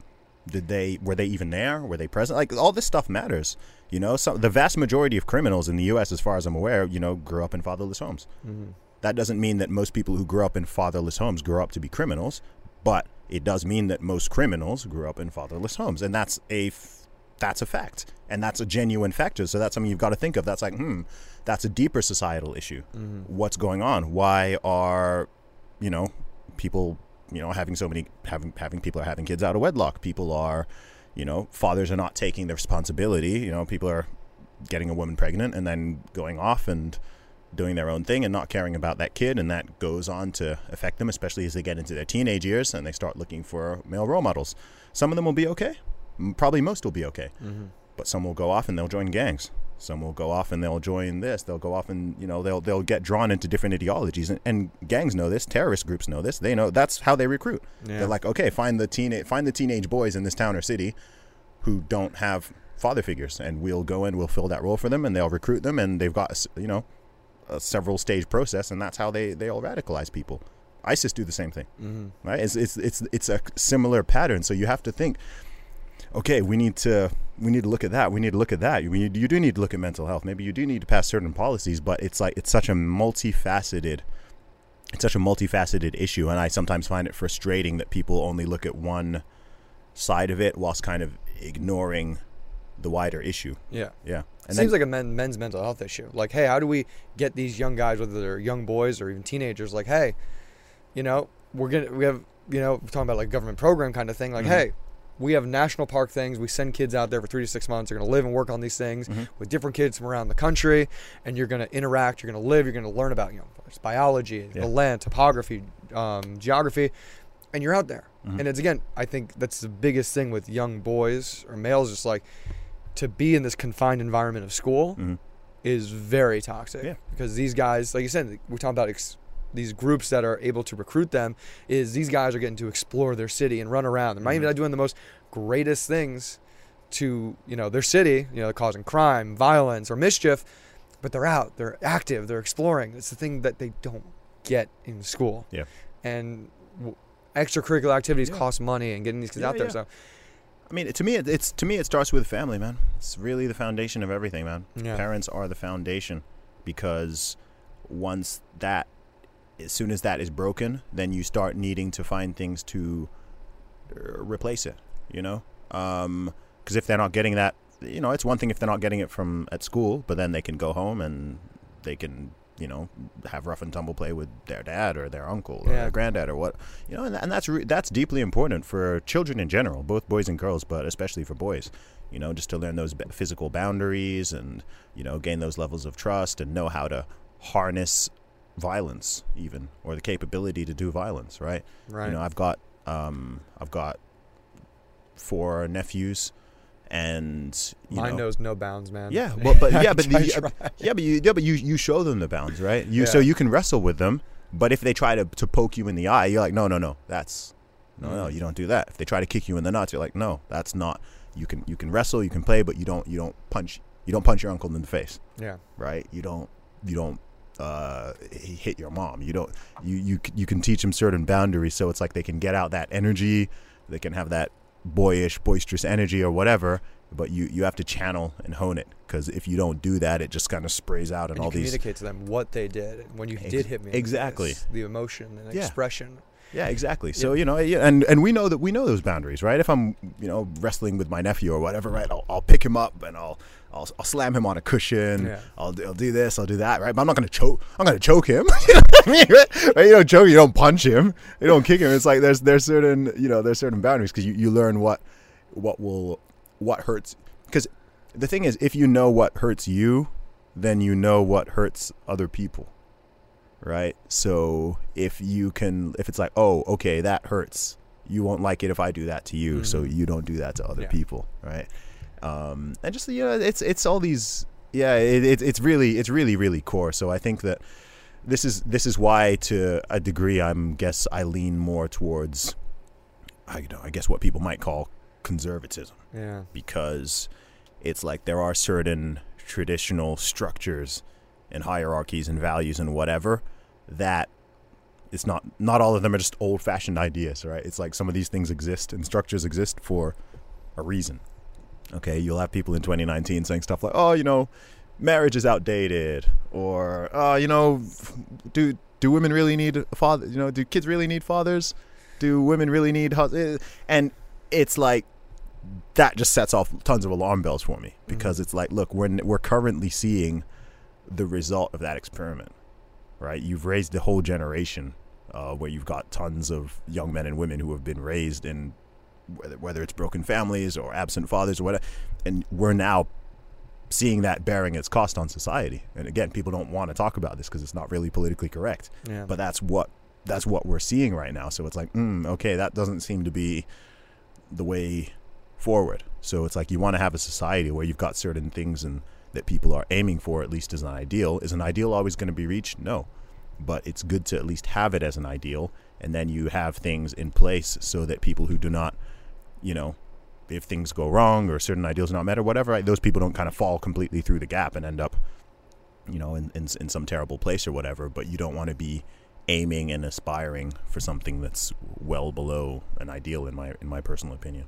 Yeah, I think I'll rock your mind on this one. I think it's actually young men spending way too much time with women and around women, even if it's their own mothers or sisters. That's kind of revolved some of these men into having these crazy Oedipus complexes that some of them have, and kind of ruining the relations that you hear women complain about. This guy's not hitting on me, he's not being over aggressive or this and that, and it's like, oh wow, like maybe there was just too much. There wasn't enough time around men. There wasn't that locker room talk. There wasn't that the brotherhood. Again, whether that's a sports team, and again, or I think Jonathan Haidt. I love that guy. Love reading his books. Listen to just how he thinks. Again, take it for what you want, but letting kids in that Lord of Flies, having those Lord of Flies scenarios. Hey, it's just us. One kid falls down, he gets pushed off something. There's no parent around. How do we resolve this conflict? Yeah. And that's the biggest thing we see online on the internet, that people don't know how to just talk with one another. Yeah. And it's a whole spin-off of that. Yeah, it affects people as they get into adulthood, because we need our moms to resolve this problem. We need our professors to resolve this problem. It's a very good point, man. Because, almost everything is learned. And if you don't learn something, if an adult didn't learn something as a kid, they're not going to suddenly know it as an adult. And you're seeing that now. Point of personal privilege. Please do not use right? Like, I look at those people and I'm like, how are you going to function in the real world where it's not just a controlled environment and people are shouting and screaming and cars are going by and it's loud and it's chaotic, and not everyone is going to just kowtow to what is comfortable for you personally, right? You can't just control everybody else in the room, or chaos everybody else. Is constant. Yeah, exactly. So when I look at that, I'm like, wow, these people, like, I don't know what all their childhood was, but like they were obviously wrapped in some sort of protective bubble, which did not give them any challenge or strife or criticism or anything like that. And it's like, I know this is in Haidt's book you mentioned, right, about children being anti-fragile, right? Yeah. Like, you need to expose them to certain things, and it needs to be age appropriate, obviously, but strife creates a level of strength and perseverance and determination and ability to take and withstand criticism and whatnot. And I think you've got a lot of young people, especially at the moment, you're seeing this in colleges and stuff. A lot of people have spoken about it, where you've got this, what people call it's a little bit cliched by now, but what people call this snowflake generation, right? Where people just melt or get triggered by the most minor thing, right? The most minor slight or perceived slight or whatever, and everyone wants to try to, it leads to this kind of like authoritarian mindset where you think everybody must respect my feelings and oh, I feel this, so it's correct, or this is my truth. This is like, forget the truth. This is what I think. This is what I feel. It's what I feel. It's always feel. Like, people aren't saying I think or I believe. It's always I feel. It's like the world doesn't care what you feel, right? It's you know what I mean, like right? Like, it's so simple, but it's like you know what I mean, like some your friends will care what you feel. Your boyfriend or girlfriend will care what you feel, but most people don't really. That's just it's a harsh truth. Our cells are competing. Like, I mean, the guy who mugged me for my phone, and then when I caught him and two other guys jumped out and started beating me up, they didn't care about how I felt. That phone was food. That phone was something they could use for money or something. It didn't matter. And like, I understood that. Like, I was an idiot. I got mugged, but like, it sucks. It sucks. But it's like you recognize that's an aspect of reality, and that makes you take caution too. Right? Because then after that, you might be like, survival. Okay. Next time I'm in this place or a similar place, sometimes some stuff is unavoidable. Sometimes you take every precaution, stuff still goes wrong, right? But if you've got someone who's going around, I don't know, some poor part of Brazil, and they're waving around $1,000 phone and taking Snapchats, and like, you're fucked. I don't want them to get robbed, but you don't exist in proper reality. You haven't, if you think that you can do that and you're going to be safe doing that everywhere in the world, right? It's just social calibration. It's just awareness, street smarts, whatever you want to call it. There's certain areas where you can do that and it's fine. Social right? calibration, that's but, a good one. Yeah, but in other places, it's like, no, you just can't do that. It doesn't mean that something bad should happen to you, but you're greatly increasing the probability that something bad will happen because you are surrounded by a lot of people, or certain people who, like I said, don't care about your feelings, don't care about what's right, don't care about what's wrong, don't care about what's criminal. So you need to protect yourself from those things. And I think that, again, that's something that I imagine if you went back a few decades or 100 years ago, that almost everybody would have been a lot more kind of just aware of, just naturally, just sort of how chaotic things can be and what reality is. Whereas now, I don't know if it's parenting, I don't know if it's smartphones, social media, combination of all these things has led to a lot of people where it's just the difference between reality and what they want reality to be has like a very large chasm. It's the utopia, man. They want it to be this image and this shape, but I mean, that Dave Chappelle special, he put a hole in a lot of people's feelings. A lot of people's feelings. Yeah. Like the whole trans joke about, what if I was a Chinese man trapped in this black man's body? It'd be kind of funny. And it'd be kind of predicament. It's hard because I didn't come up with this idea. And I automatically thought of like Freaky Friday. Like, where the mom and the daughter swap places. And it's like, it's a predicament. It's kind of funny. Yeah. And it's like, oh, wow. Yeah, the trans community is going to be very upset with him even more than they already were. Just like to put a hole. Because, again, it's an idea. And, again, we could be moving towards this, and it could be moving towards people, continuous expanding. And one day, if you want dolphin fins and you can have part of your DNA in this, we don't know where the potential of the future could go. Who knows? But, just putting a hole in the idea for now. I'll be living on an island by then anyway. I've already worked out my escape plans if it starts getting way too gnarly. I've watched it 7 times in the past 2 weeks. It just keeps getting funnier for me. It is funny. It's very necessary. That's what I thought. I watched. I was like, that was needed. Yeah, that was necessary. It's a good old school. Bill Burr was the guy for me that always pushes those limits, and he kept it on. He teetered that line of where you get that little chuckle, where you'd be like, "Oh, okay, it's just Uncle Bill," Yeah. But Dave just. Took it. No feelings. Yeah. Just here it is. I'm going to lay it out right in your face. And it was great. Just watching. That's what comedians are supposed to do. Yes. Man. Yes. I love that. Just no holds bars. You could see the people in the crowd just, oh, wow. That woman just completely lost his respect when he said there's no such thing as 36-year-old pussy. And it took her a few jokes because she's in the front row before she started laughing again. Yeah. Because he started going after someone else. Because, there is humor. Yeah. And we can't take ourselves too seriously. Exactly. That's literally what it is. Life is insane. The stuff that we live in is crazy, and there's beauty in the craziness. And we have to be able to take a step back, push our egos down, and say, oh, wow, I look like watch a video of me doing something. Wow, I look like a damn idiot. Like, I can't believe I said and did that. And I made that ending. I was showing my vlog video. I just made this beer thing I'm doing. And it's like, oh my God. Yeah, I got to go back. And I think, because again, maybe only you see it that way, but it's good to look back and reflect on those things.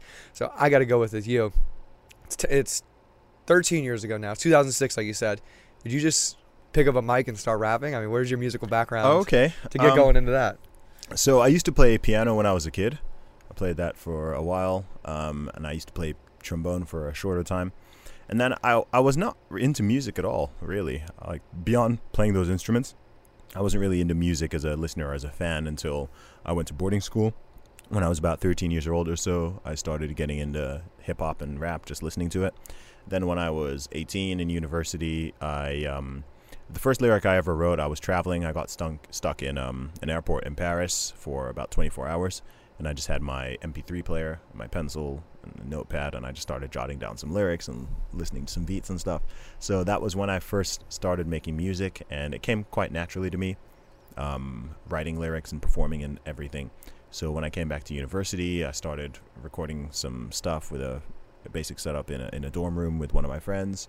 And that was the setup I recorded my very first album with, and everything expanded from there. And over time, I'm kind of skipping some of the details, but over time it expanded from a hobby into a part-time career and eventually into a full-time career. I've been doing music and the other stuff I do full-time now since 2011.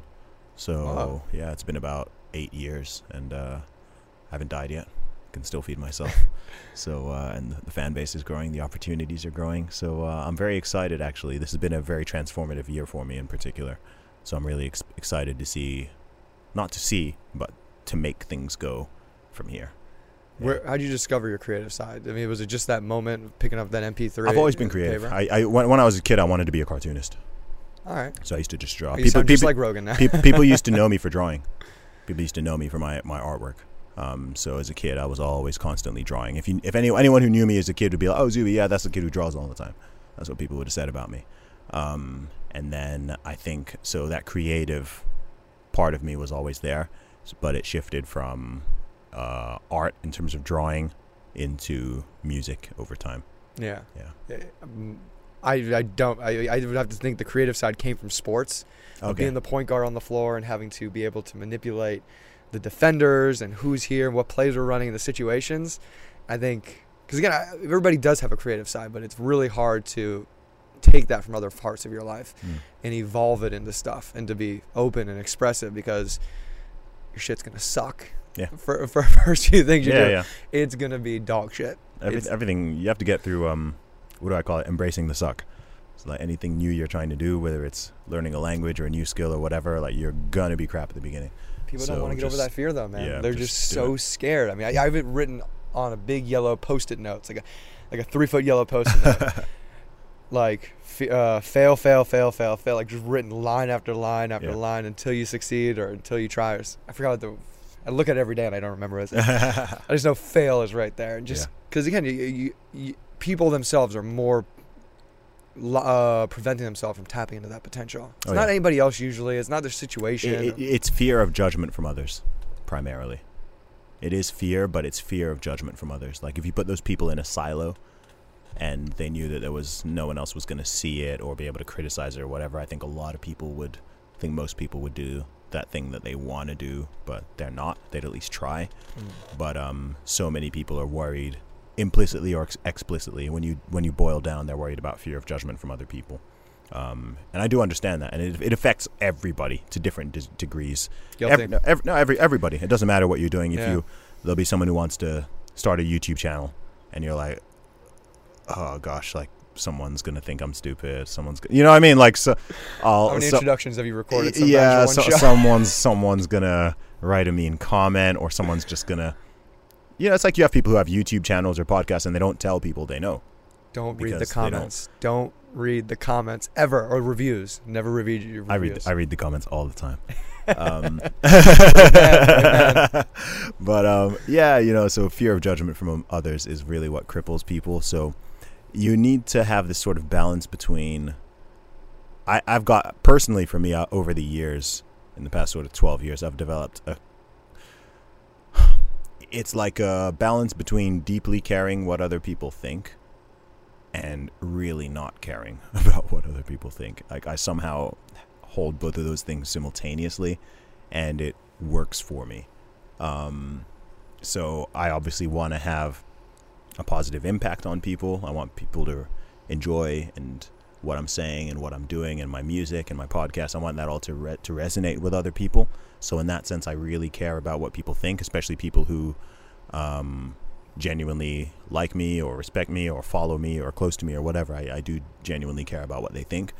But there's also a part of me that enables me to be authentic because I don't care about what other people think. So if someone listens to this podcast and takes some issue with something I said or a word I used or the way I phrased something, it's like, I don't care. I'm not going to say sorry. Unless I said something really messed up and I'm like, okay, I'm genuinely sorry I said that, then I'll apologize to an individual who I offended. But yeah, beyond that, I'm like, okay, I don't care. Because oftentimes I get people trying to, like I said, I self-censor myself a lot. Despite being as frank as I am, I self-censor myself all the time. So I police myself. But oftentimes I get people, especially now that my profile is bigger, I get a lot of people who are kind of trying to police me. And I'm like, I don't care what you think. Yeah. You know what I mean? They're like, oh, I don't like the tone you used in that tweet. I'm like, I don't care. Was it correct? Was it true? Yeah. Okay, then suck it up. You know, like, so that, you know, and I'm just like that because, yeah, it's a weird thing, but you need to kind of develop that attitude where you can just not be bogged down by the criticism, be it positive or negative, because you don't want to get your ego so inflated that you think you're the greatest thing alive and you're God's gift and you can't do anything wrong and that you never make mistakes. Some people go too far in that direction of being like really callous in that regard of like, you know, they'll genuinely say something that's like, you know, truly hurtful or attacking somebody or whatever, and then they'll not want to kind of admit any fault. So I don't ever want to go in that direction, but I also don't want to be that person who's apologizing every 2 weeks for something I'm not sorry about, and I'm not going to be that person either. So there's, like with most things, I think there's a compromise and a happy medium. Now, you say you don't drink. No. And I don't know if you do any psychedelics or any psychoactive substances, because like for me, smoking weed is a great little self-reflection tool. I almost use it as a tool to sort of take a step back. I get to look at myself in a whole different light. You know, how I did something, how I can perceive myself in a whole different light. It's what all drug addicts say. That's good. You know, that heroin is just, yeah, it's a tool. I'm playing. I was gonna say, what do you comedians, yeah. What do you do for self-reflection? How do you take a look? What do you do to take a step back and look at yourself? Because like you said, like, oh well, sometimes I can't really, you know, because I think the thing is that these visionaries, people have different ideas of what they want, and that's their goal.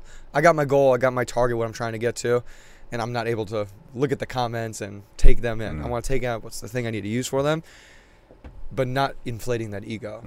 And how do you take that step back to reflect on the things, positive, negatives, to propel yourself forward even more? Gotcha. I just do it consciously.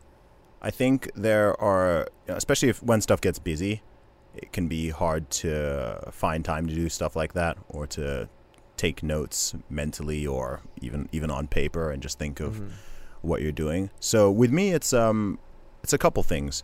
One, I'm surrounded by a lot of great people who care about me genuinely and who've generally known me a long time, and literally I'm talking about my family, my friends, my girlfriend, everyone who's, so I don't worry about going sort of, you know, coming completely ungrounded, because I've got people there to ground me and to, if I'm genuinely, you know, going off on a bad path or something, I've got people who will check me, which is good.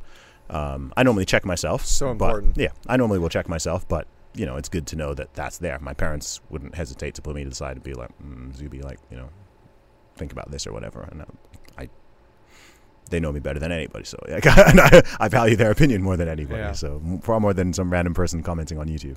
So it's like, as long as my parents are proud of me, I'm good. You know what I mean? Like if my parents are like, look, we're proud of you, you did that, I'm like, okay, cool. Whatever else anyone thinks, I've got their approval. So because that's the hardest bar to meet. So there's that. And then, like I said, there's just being quite conscious about it. So once every, I don't know, every couple months I'll try to just take stock a little bit. It doesn't need to be like, it's not a formal process for me, but just, I don't know, just lie down or sit down and just think about the past, present, and future. Think about, okay, where was I this time last year? September 2018. Where was I then compared to where I am now? And I can be like, wow, I've achieved a lot. I've done some things, man. Like, I've grown. This has grown. I've started a whole new podcast. I released a new album. I wrote and released my first book.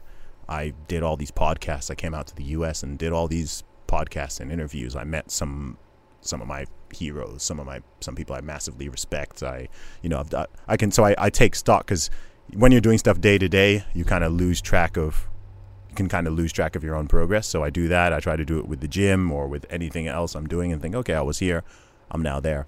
So I do that. And then I think of, okay, what can I be? Where do I want to go in the future, and what do I do now to help guide myself in that direction? What things am I doing right? What things am I doing wrong? Is there something I'm doing that I know I shouldn't be, which maybe I can try to eliminate or whatever?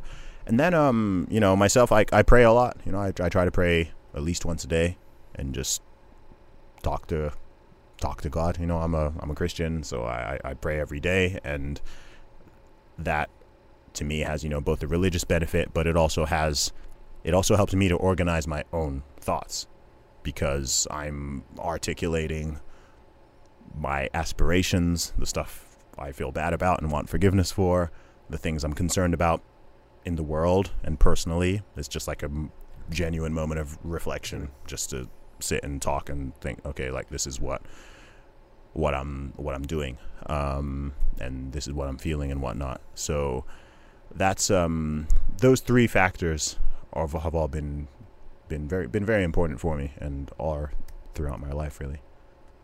All right.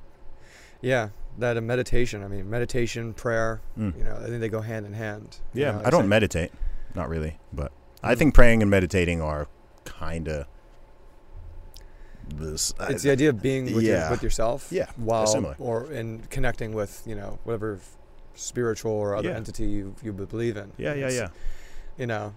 I remember you talked about this on the Rogan episode. It's like people get so deterred from religion, and they totally do. Some people do, yeah. I think a lot of people do. Yeah, I think it's kind of trendy to do so right now. Like, religion's not trendy right now. Yeah. I'd love it I'd love Christianity to have a resurgence, and I genuinely think it might. Yeah. I'm starting to see the murmurs of that happening. Really? Yeah, because so many things have been going sideways over the past sort of 5 to 10 years, that even people who, like, I was saying this to Joe, and he was, very honest and open about it. It was one of my favorite parts of the conversation. But I think a lot of people, even if they themselves are not religious or, even believe in God, I think a lot of people are starting to see at least understand the benefit that it does give to people. Right, I think there's been this long period of people just being like, oh, okay, it's just like a lot of the things we were saying before. This thing's outdated. We don't need this. Let's just... To me, it's like cutting out the roots from a tree. Mm-hmm. All right, we have a certain society in the Western world. We have certain values, certain laws, certain ways things work, certain ways we view things, where not all of them, but some of it stems from Christian values. No question. Some people debate this, but I'm like, no, like, a lot of this stems from Christian values, which is why the values and beliefs and the way of doing things in this part of the world are really different to how it is in other places. Like, lots of that comes from a Christian foundation. It's not just totally arbitrary. So can someone individually function and operate and be moral and be a good person or whatever without all of that and the belief and all the details? Absolutely. Of course. But I think that collectively, as a society, if you get rid of a lot of those roots or a lot of those ideas or traditional values or whatever, wherever they stem from, then for how long will everything stay stable for? And I think in the past 5 or 6 years, there's a lot of people kind of saying like, whoa, stuff's getting certain stuff's getting a little weird. It's the excess kind of thing. And yeah, like we're moving away from this. You're seeing there's a, you hear a lot of people saying, even when it comes, especially with young men, there's this sort of crisis of meaning, of purpose. Like what's our purpose? Why are we here? What's the point of all of this? What's the point of trying hard? What's the point of working hard? What's the point of having a family? What's the point of having kids? Like, what's the point? You know, and you hear people saying this, I don't want kids. Like, what's the point of having kids? It costs too much money. And that kind of makes me sad, you know. And I've kind of been there. I went through that stage in my 20s where I was like, you know, it would be cool to just be a bachelor for life and have like 10 girlfriends and this. And then I kind of hit like my late 20s, you know, late 30s. I was like, I thought about it much longer term, and I was like, nah, that's not really. I'm right there right now. Yeah, you know, yeah. It's like there's a point of all of this. There is a reason why historically and globally people do some of these things. Yeah. It's not just because it's like there's a reason to it. There's a structure that, and you can see if it's not done, you know, it doesn't mean every single individual needs to do all these things like I keep saying. Yeah. But generally, would you rather live in a society that's got high rates of, you know, marriage and people being together and having families and those kids being raised well and whatever? Would you rather live there, or would you rather live in somewhere where people just don't value those things at all and everyone is just sleeping with everybody and people don't care about the kids and fathers don't stick around and mothers don't really care about, you know, like the former sounds a lot better to me than the latter. And you can see microcosms of these things even in the same country, right? You can look in one city or one town and it's like, okay, this is the way they're doing things there, this is the way they're doing things there, and then you compare the rates of some of these issues, including stuff like crime, stuff like homelessness, stuff like violence and whatever, and it's like, oh, okay, there's quite a strong correlation here, and that's not by accident. You see what I mean? So it's like a constant balance. It's constant balance, but I think that more people are starting to recognize that. And I also think that religious people in general, certainly in the U.S., have, I think a lot of problems that many people have with religion. I think a big mistake made by a lot of religious people, and I'd say what you could call the Christian right in the USA in particular, less so in the UK, but I think they've historically in the past made some errors of tying up religion with the state and the policies, right? Tying up religion too much with politics.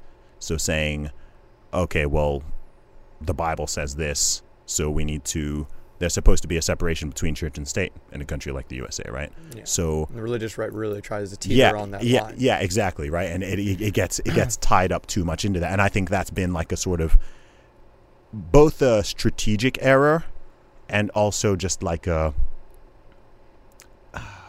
wrong way of creating policy. Like if I'm talking about political stuff, I never make religious arguments. Like I don't talk about, someone would think may even think I'm totally secular because I'm not going to bring up the Bible or quote the Bible or whatever, because that's an argument from authority, and I'm aware that not everybody follows that religion. It's just not a good argument, and there are better arguments for any situation than saying, you know, the Bible says this, or the Quran says this, or the Torah says this, or whatever, because that's based on that other person you're speaking to having those exact same beliefs, which in a huge diverse country with lots of different faiths or people of no faith, like that just doesn't work. I think it's big that people should read all those books, though. Yeah, it's important. And yeah, it's good. There's a lot of, I wouldn't say knowledge, there's just so many, what you want to take it as a fictitious storybook. It's beautifully written. It's so well written. I'm not just talking about the Bible. The Bhagavad Gita, man, that's a great, great, great book. People can't believe I read that. I'm like, no. I want to know. Yeah. There's a billion people, not a billion, I would say, but hundreds of millions of people who believe in this. There's something about this and the basis of this culture in this country. Yeah, billions of people aren't just, crazy and stupid and deluded. Like that's not. As we're told. Well, people try to make us believe. Yeah, there's people, saying that, and there's that kind of arrogance with it, but I think that, like I said, finishing that thought, I think that that's an error that's been made in the past by religious people, And I think people are now coming around to and getting better at detaching the religious beliefs and not trying to impose that on others and saying like, look, this is my belief, this is my worldview or whatever. It's totally cool if you don't share that. If we want to have that conversation of why I believe what I believe or whatever, we can do that. That's interesting. But I'm not going to try. You don't try to force stuff on me. I'm not going to try to force stuff on you. We'll try to create the best way of doing things and living and structuring government and society and whatever, not based on all of these, certain verses or whatever, but just what makes most sense rationally and logically and based off of other, ethics, wherever people believe those come from or whatever. And I think that now that that's happening less, I think that people will, to me, it's just like increased tolerance in all directions, shall we say. So, because every force has an equal and opposite reaction. So if people if people push too hard, it's why I don't really like, it's why I have a problem with, I generally have a problem with people trying to just force stuff on other people. That's generally my thing. That's why I don't like, I know tons of people who are atheists. Like, lots of my best friends are atheists, right? But when people sort of have this like anti-theist thing, right? There's a difference between an atheist and an anti-theist. When you've got people who are trying to like almost in a way they're almost like I call them religious atheists. Yeah, death to religion. Right? Yeah, There's because no more purpose to this. They're kind of being evangelical in their atheism of trying to like convert believers, and it's like, look, I'm not trying to convert you or force you to accept the Lord Jesus is your savior, right? Like, I'm not gonna go and scream, "You're going to hell," or no, right? That's Splash the water on him. Yeah. I'm not interested. I'm not interested in doing that to anyone. But it's like, I can respect where you're from, and I get it too. Like, I can understand. I can totally understand why somebody would be an atheist. Just like I can totally understand why someone would believe in God, and I can totally understand why someone would not believe in God. Out of those two things, I believe in God. But it's not like, oh, you're just dumb, like you're just too stupid to get it. It's like, no. Or other, I've had people try to be like that to me, like, oh, I'm surprised someone as intelligent as you believes in God. And I'm like, dude, don't be a condescending a-hole, because that's not like, that's not what it is. Like, it's not as simple as you're trying to kind of make it seem or whatever. But yeah, to me, it's just about that sort of genuine, people use the word tolerance a lot, but I mean like true tolerance, and being like, look, some of these things we're not gonna agree on or whatever, and some of it doesn't matter, because I care a lot more about how people behave. That's ultimately what matters. You've got people who are are religious or claim to be religious, and they're terrible and they do evil stuff, right?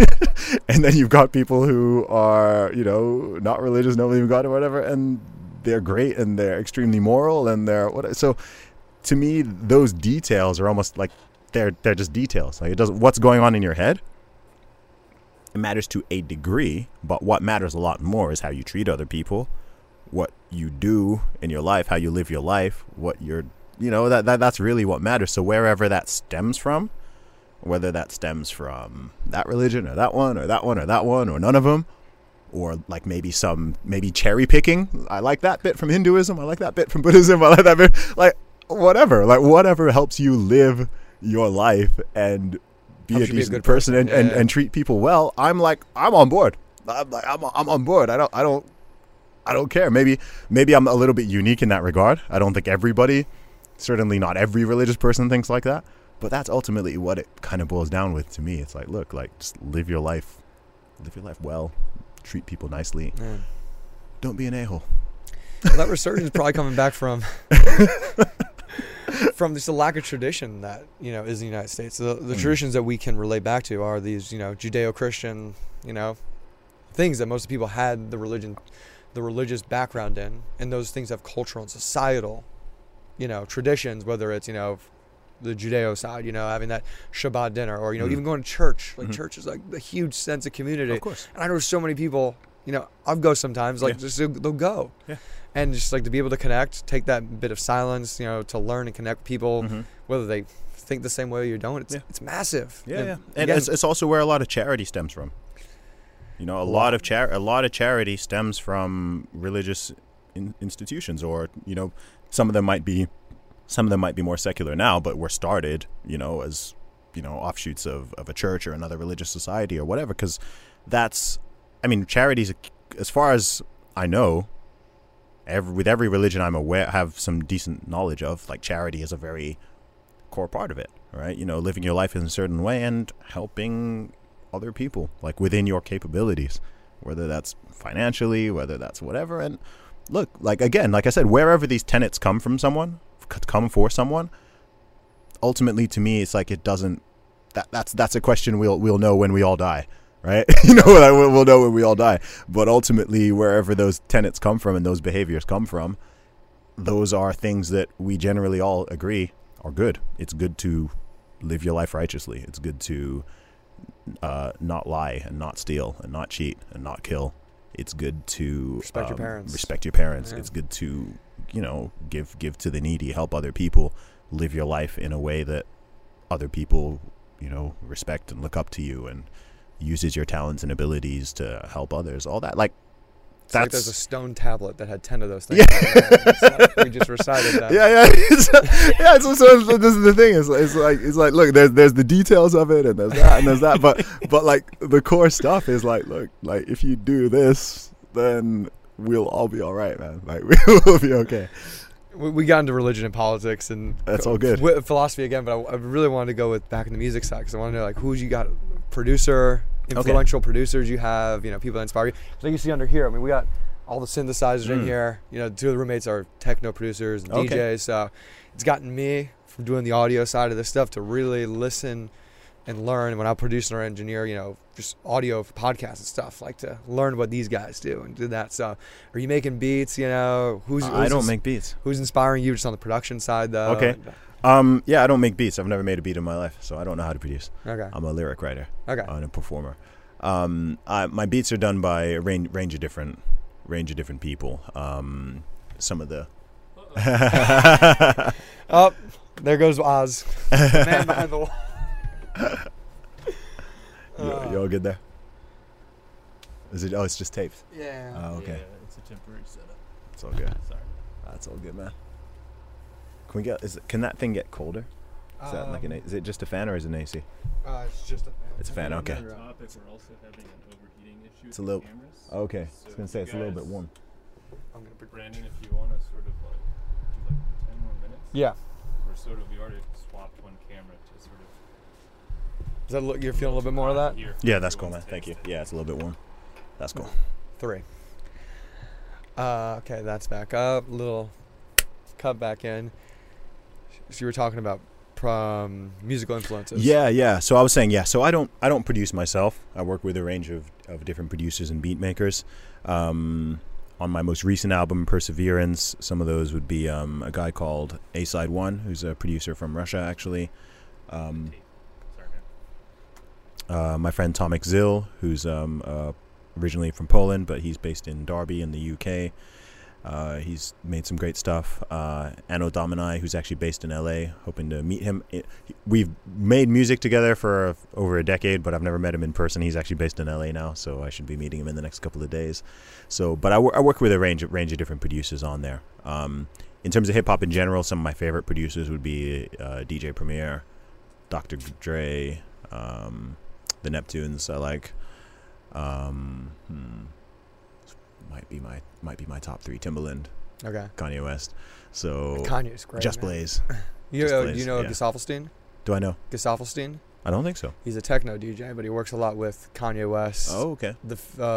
What's his name? The Weeknd. Oh, yeah. His whole new album was produced with Gesaffelstein. Ah, okay. He's this techno DJ who's just unreal producer and engineer who works with a lot of hip hop artists. Oh, interesting. On producing tracks. So again, Weeknd paid him enough to work with him on producing an entire track, Fair a whole enough. album together. Okay.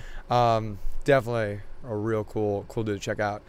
What about other musical inspirations, like outside of hip hop, that inspire you? I'm mostly a hip hop head, to be totally honest with you. I mostly listen to hip hop. I listen to a little bit of dubstep. I listen to a little bit of everything else, but I'm like 98% 98% hip hop. Okay. Yeah, and I always have been, to be honest. No, because I watched that Jimmy IV Dr. Dre documentary. Oh yeah, The I Defiant haven't Ones. I haven't seen that yet. I'll watch Yeah, I'm that at gonna least check it once out. a month, Yeah. just even while I'm working, like just to get inspiration with those Yeah. two, just evil geniuses and the music and the production that they've done. Mm. Jimmy Iov's worked with so many different rock stars to connecting with Dr. Dre and then building on Interscope. And what's his record company? It was Death Row into Aftermath. Yeah. And just their idea of just how to find talent and giving really great producers and artists their own branch and just, okay, here, you become the own head of your own label and creating that idea and getting these guys to go out. And Dr. Dre I do need to watch that actually. 50 Cent, Yeah. Eminem, he does. Are they in it? Yeah. Oh, okay. It tells their stories and like all the guys Jimmy Iovine worked with. Okay. From starting with John Lennon and then getting into Fleetwood Mac. Okay. Tom Petty. And even like there's a few sessions of Dr. Dre in a studio and he takes his Marvin Gaye song and puts this hip hop fusion to it and you're just like, whoa. That's just he was doing for fun. He's never going to let that one out or let that one go. It's beautiful. Okay. And it's really, really great. Again, finding your creative side and your inspiration and connection towards those things. No, I'll check it out because I like watching stuff that just generally inspires me. So I'm sure that'll be well up there. Fantastic. Well, dude, thank you for coming out. You're welcome, man. We're wrapping on that it's been one a pleasure. right there. And I want to say that just your rationality just gives you a lot of wisdom, man. It was great just coming in here, just having a conversation with you, getting to listen to you talk on all these other shows. And, before we came out here, the powerful message you're trying to portray and get out to the world because there's no stopping it. There's no stopping how many people you can connect with and what you can bestow on others. So I appreciate it, keep bro. at Thank it, you. man. I will, don't worry. And please let people know where they can find not just your book, your music, but, watch those great viral tweets of yours. Sure thing. So you can follow me on everything, Twitter, Instagram, Facebook, and YouTube at Zuby Music. That's Z-U-B-Y Music. My main website is zubymusic.com. You can check out my latest album, Perseverance, and my podcast, Real Talk with Zuby. Those are on Spotify, iTunes, YouTube, all the usual places. Just search Zuby Podcast or Real Talk with Zuby, and you'll find me there. And my book, Strong Advice, is also available on my website, teamzuby.com. So, yeah, you can go check that out. The paperbacks are currently sold out, but the ebook is available always. Badass, man. I have one more question, too. What was the craziest person that you've sat down and interviewed with? The craziest person I've sat down and interviewed with? Yeah, or just like the most, like, just, whoa. I couldn't believe that person was like who they... Wow. I don't know. Because you've done a bunch recently. You've done a bunch the past 6 months, we'll say. Yeah, I don't know. You mean guests on my own podcast, or? Could be either one. Who's just Either like, wow, one. this person's a crackpot. I can't believe, they come off completely different as they do to everybody else in the world. Man, I'd have to think. There's no one that comes to mind immediately. Everyone's been pretty reasonable, to be honest. Okay. Yeah, All right. I might need to interview more crazy people. Point you in the direction of some crazy people. And guys, thank you guys so much for tuning in. If you're listening to this, make sure you hit the subscribe button on iTunes, Google Play, Stitcher, SoundCloud, Spotify, everywhere a podcast can be consumed and listened to. And if you're watching this on YouTube, go ahead and hit that subscribe button, hit the like button, go check out Zuby's page on YouTube right now because you're watching this, you're looking at me here. And guys, go check out all the merch we got. We got brand new merch, bus shirts, bus mugs, phone cases. I want you to buy me ad space on your stuff, on your backs, on your phones. That's why we do it. So go out there, go buy that merch. And India, we're coming for you. India, January 1st. So go check out that video. And if you're out there in India, let's connect. Let's find a way to work together on all the projects that I currently have and any cool or interesting video projects you got out there. So the Bus Driver Experience is out. Thank you guys for tuning in. This is the moment for those who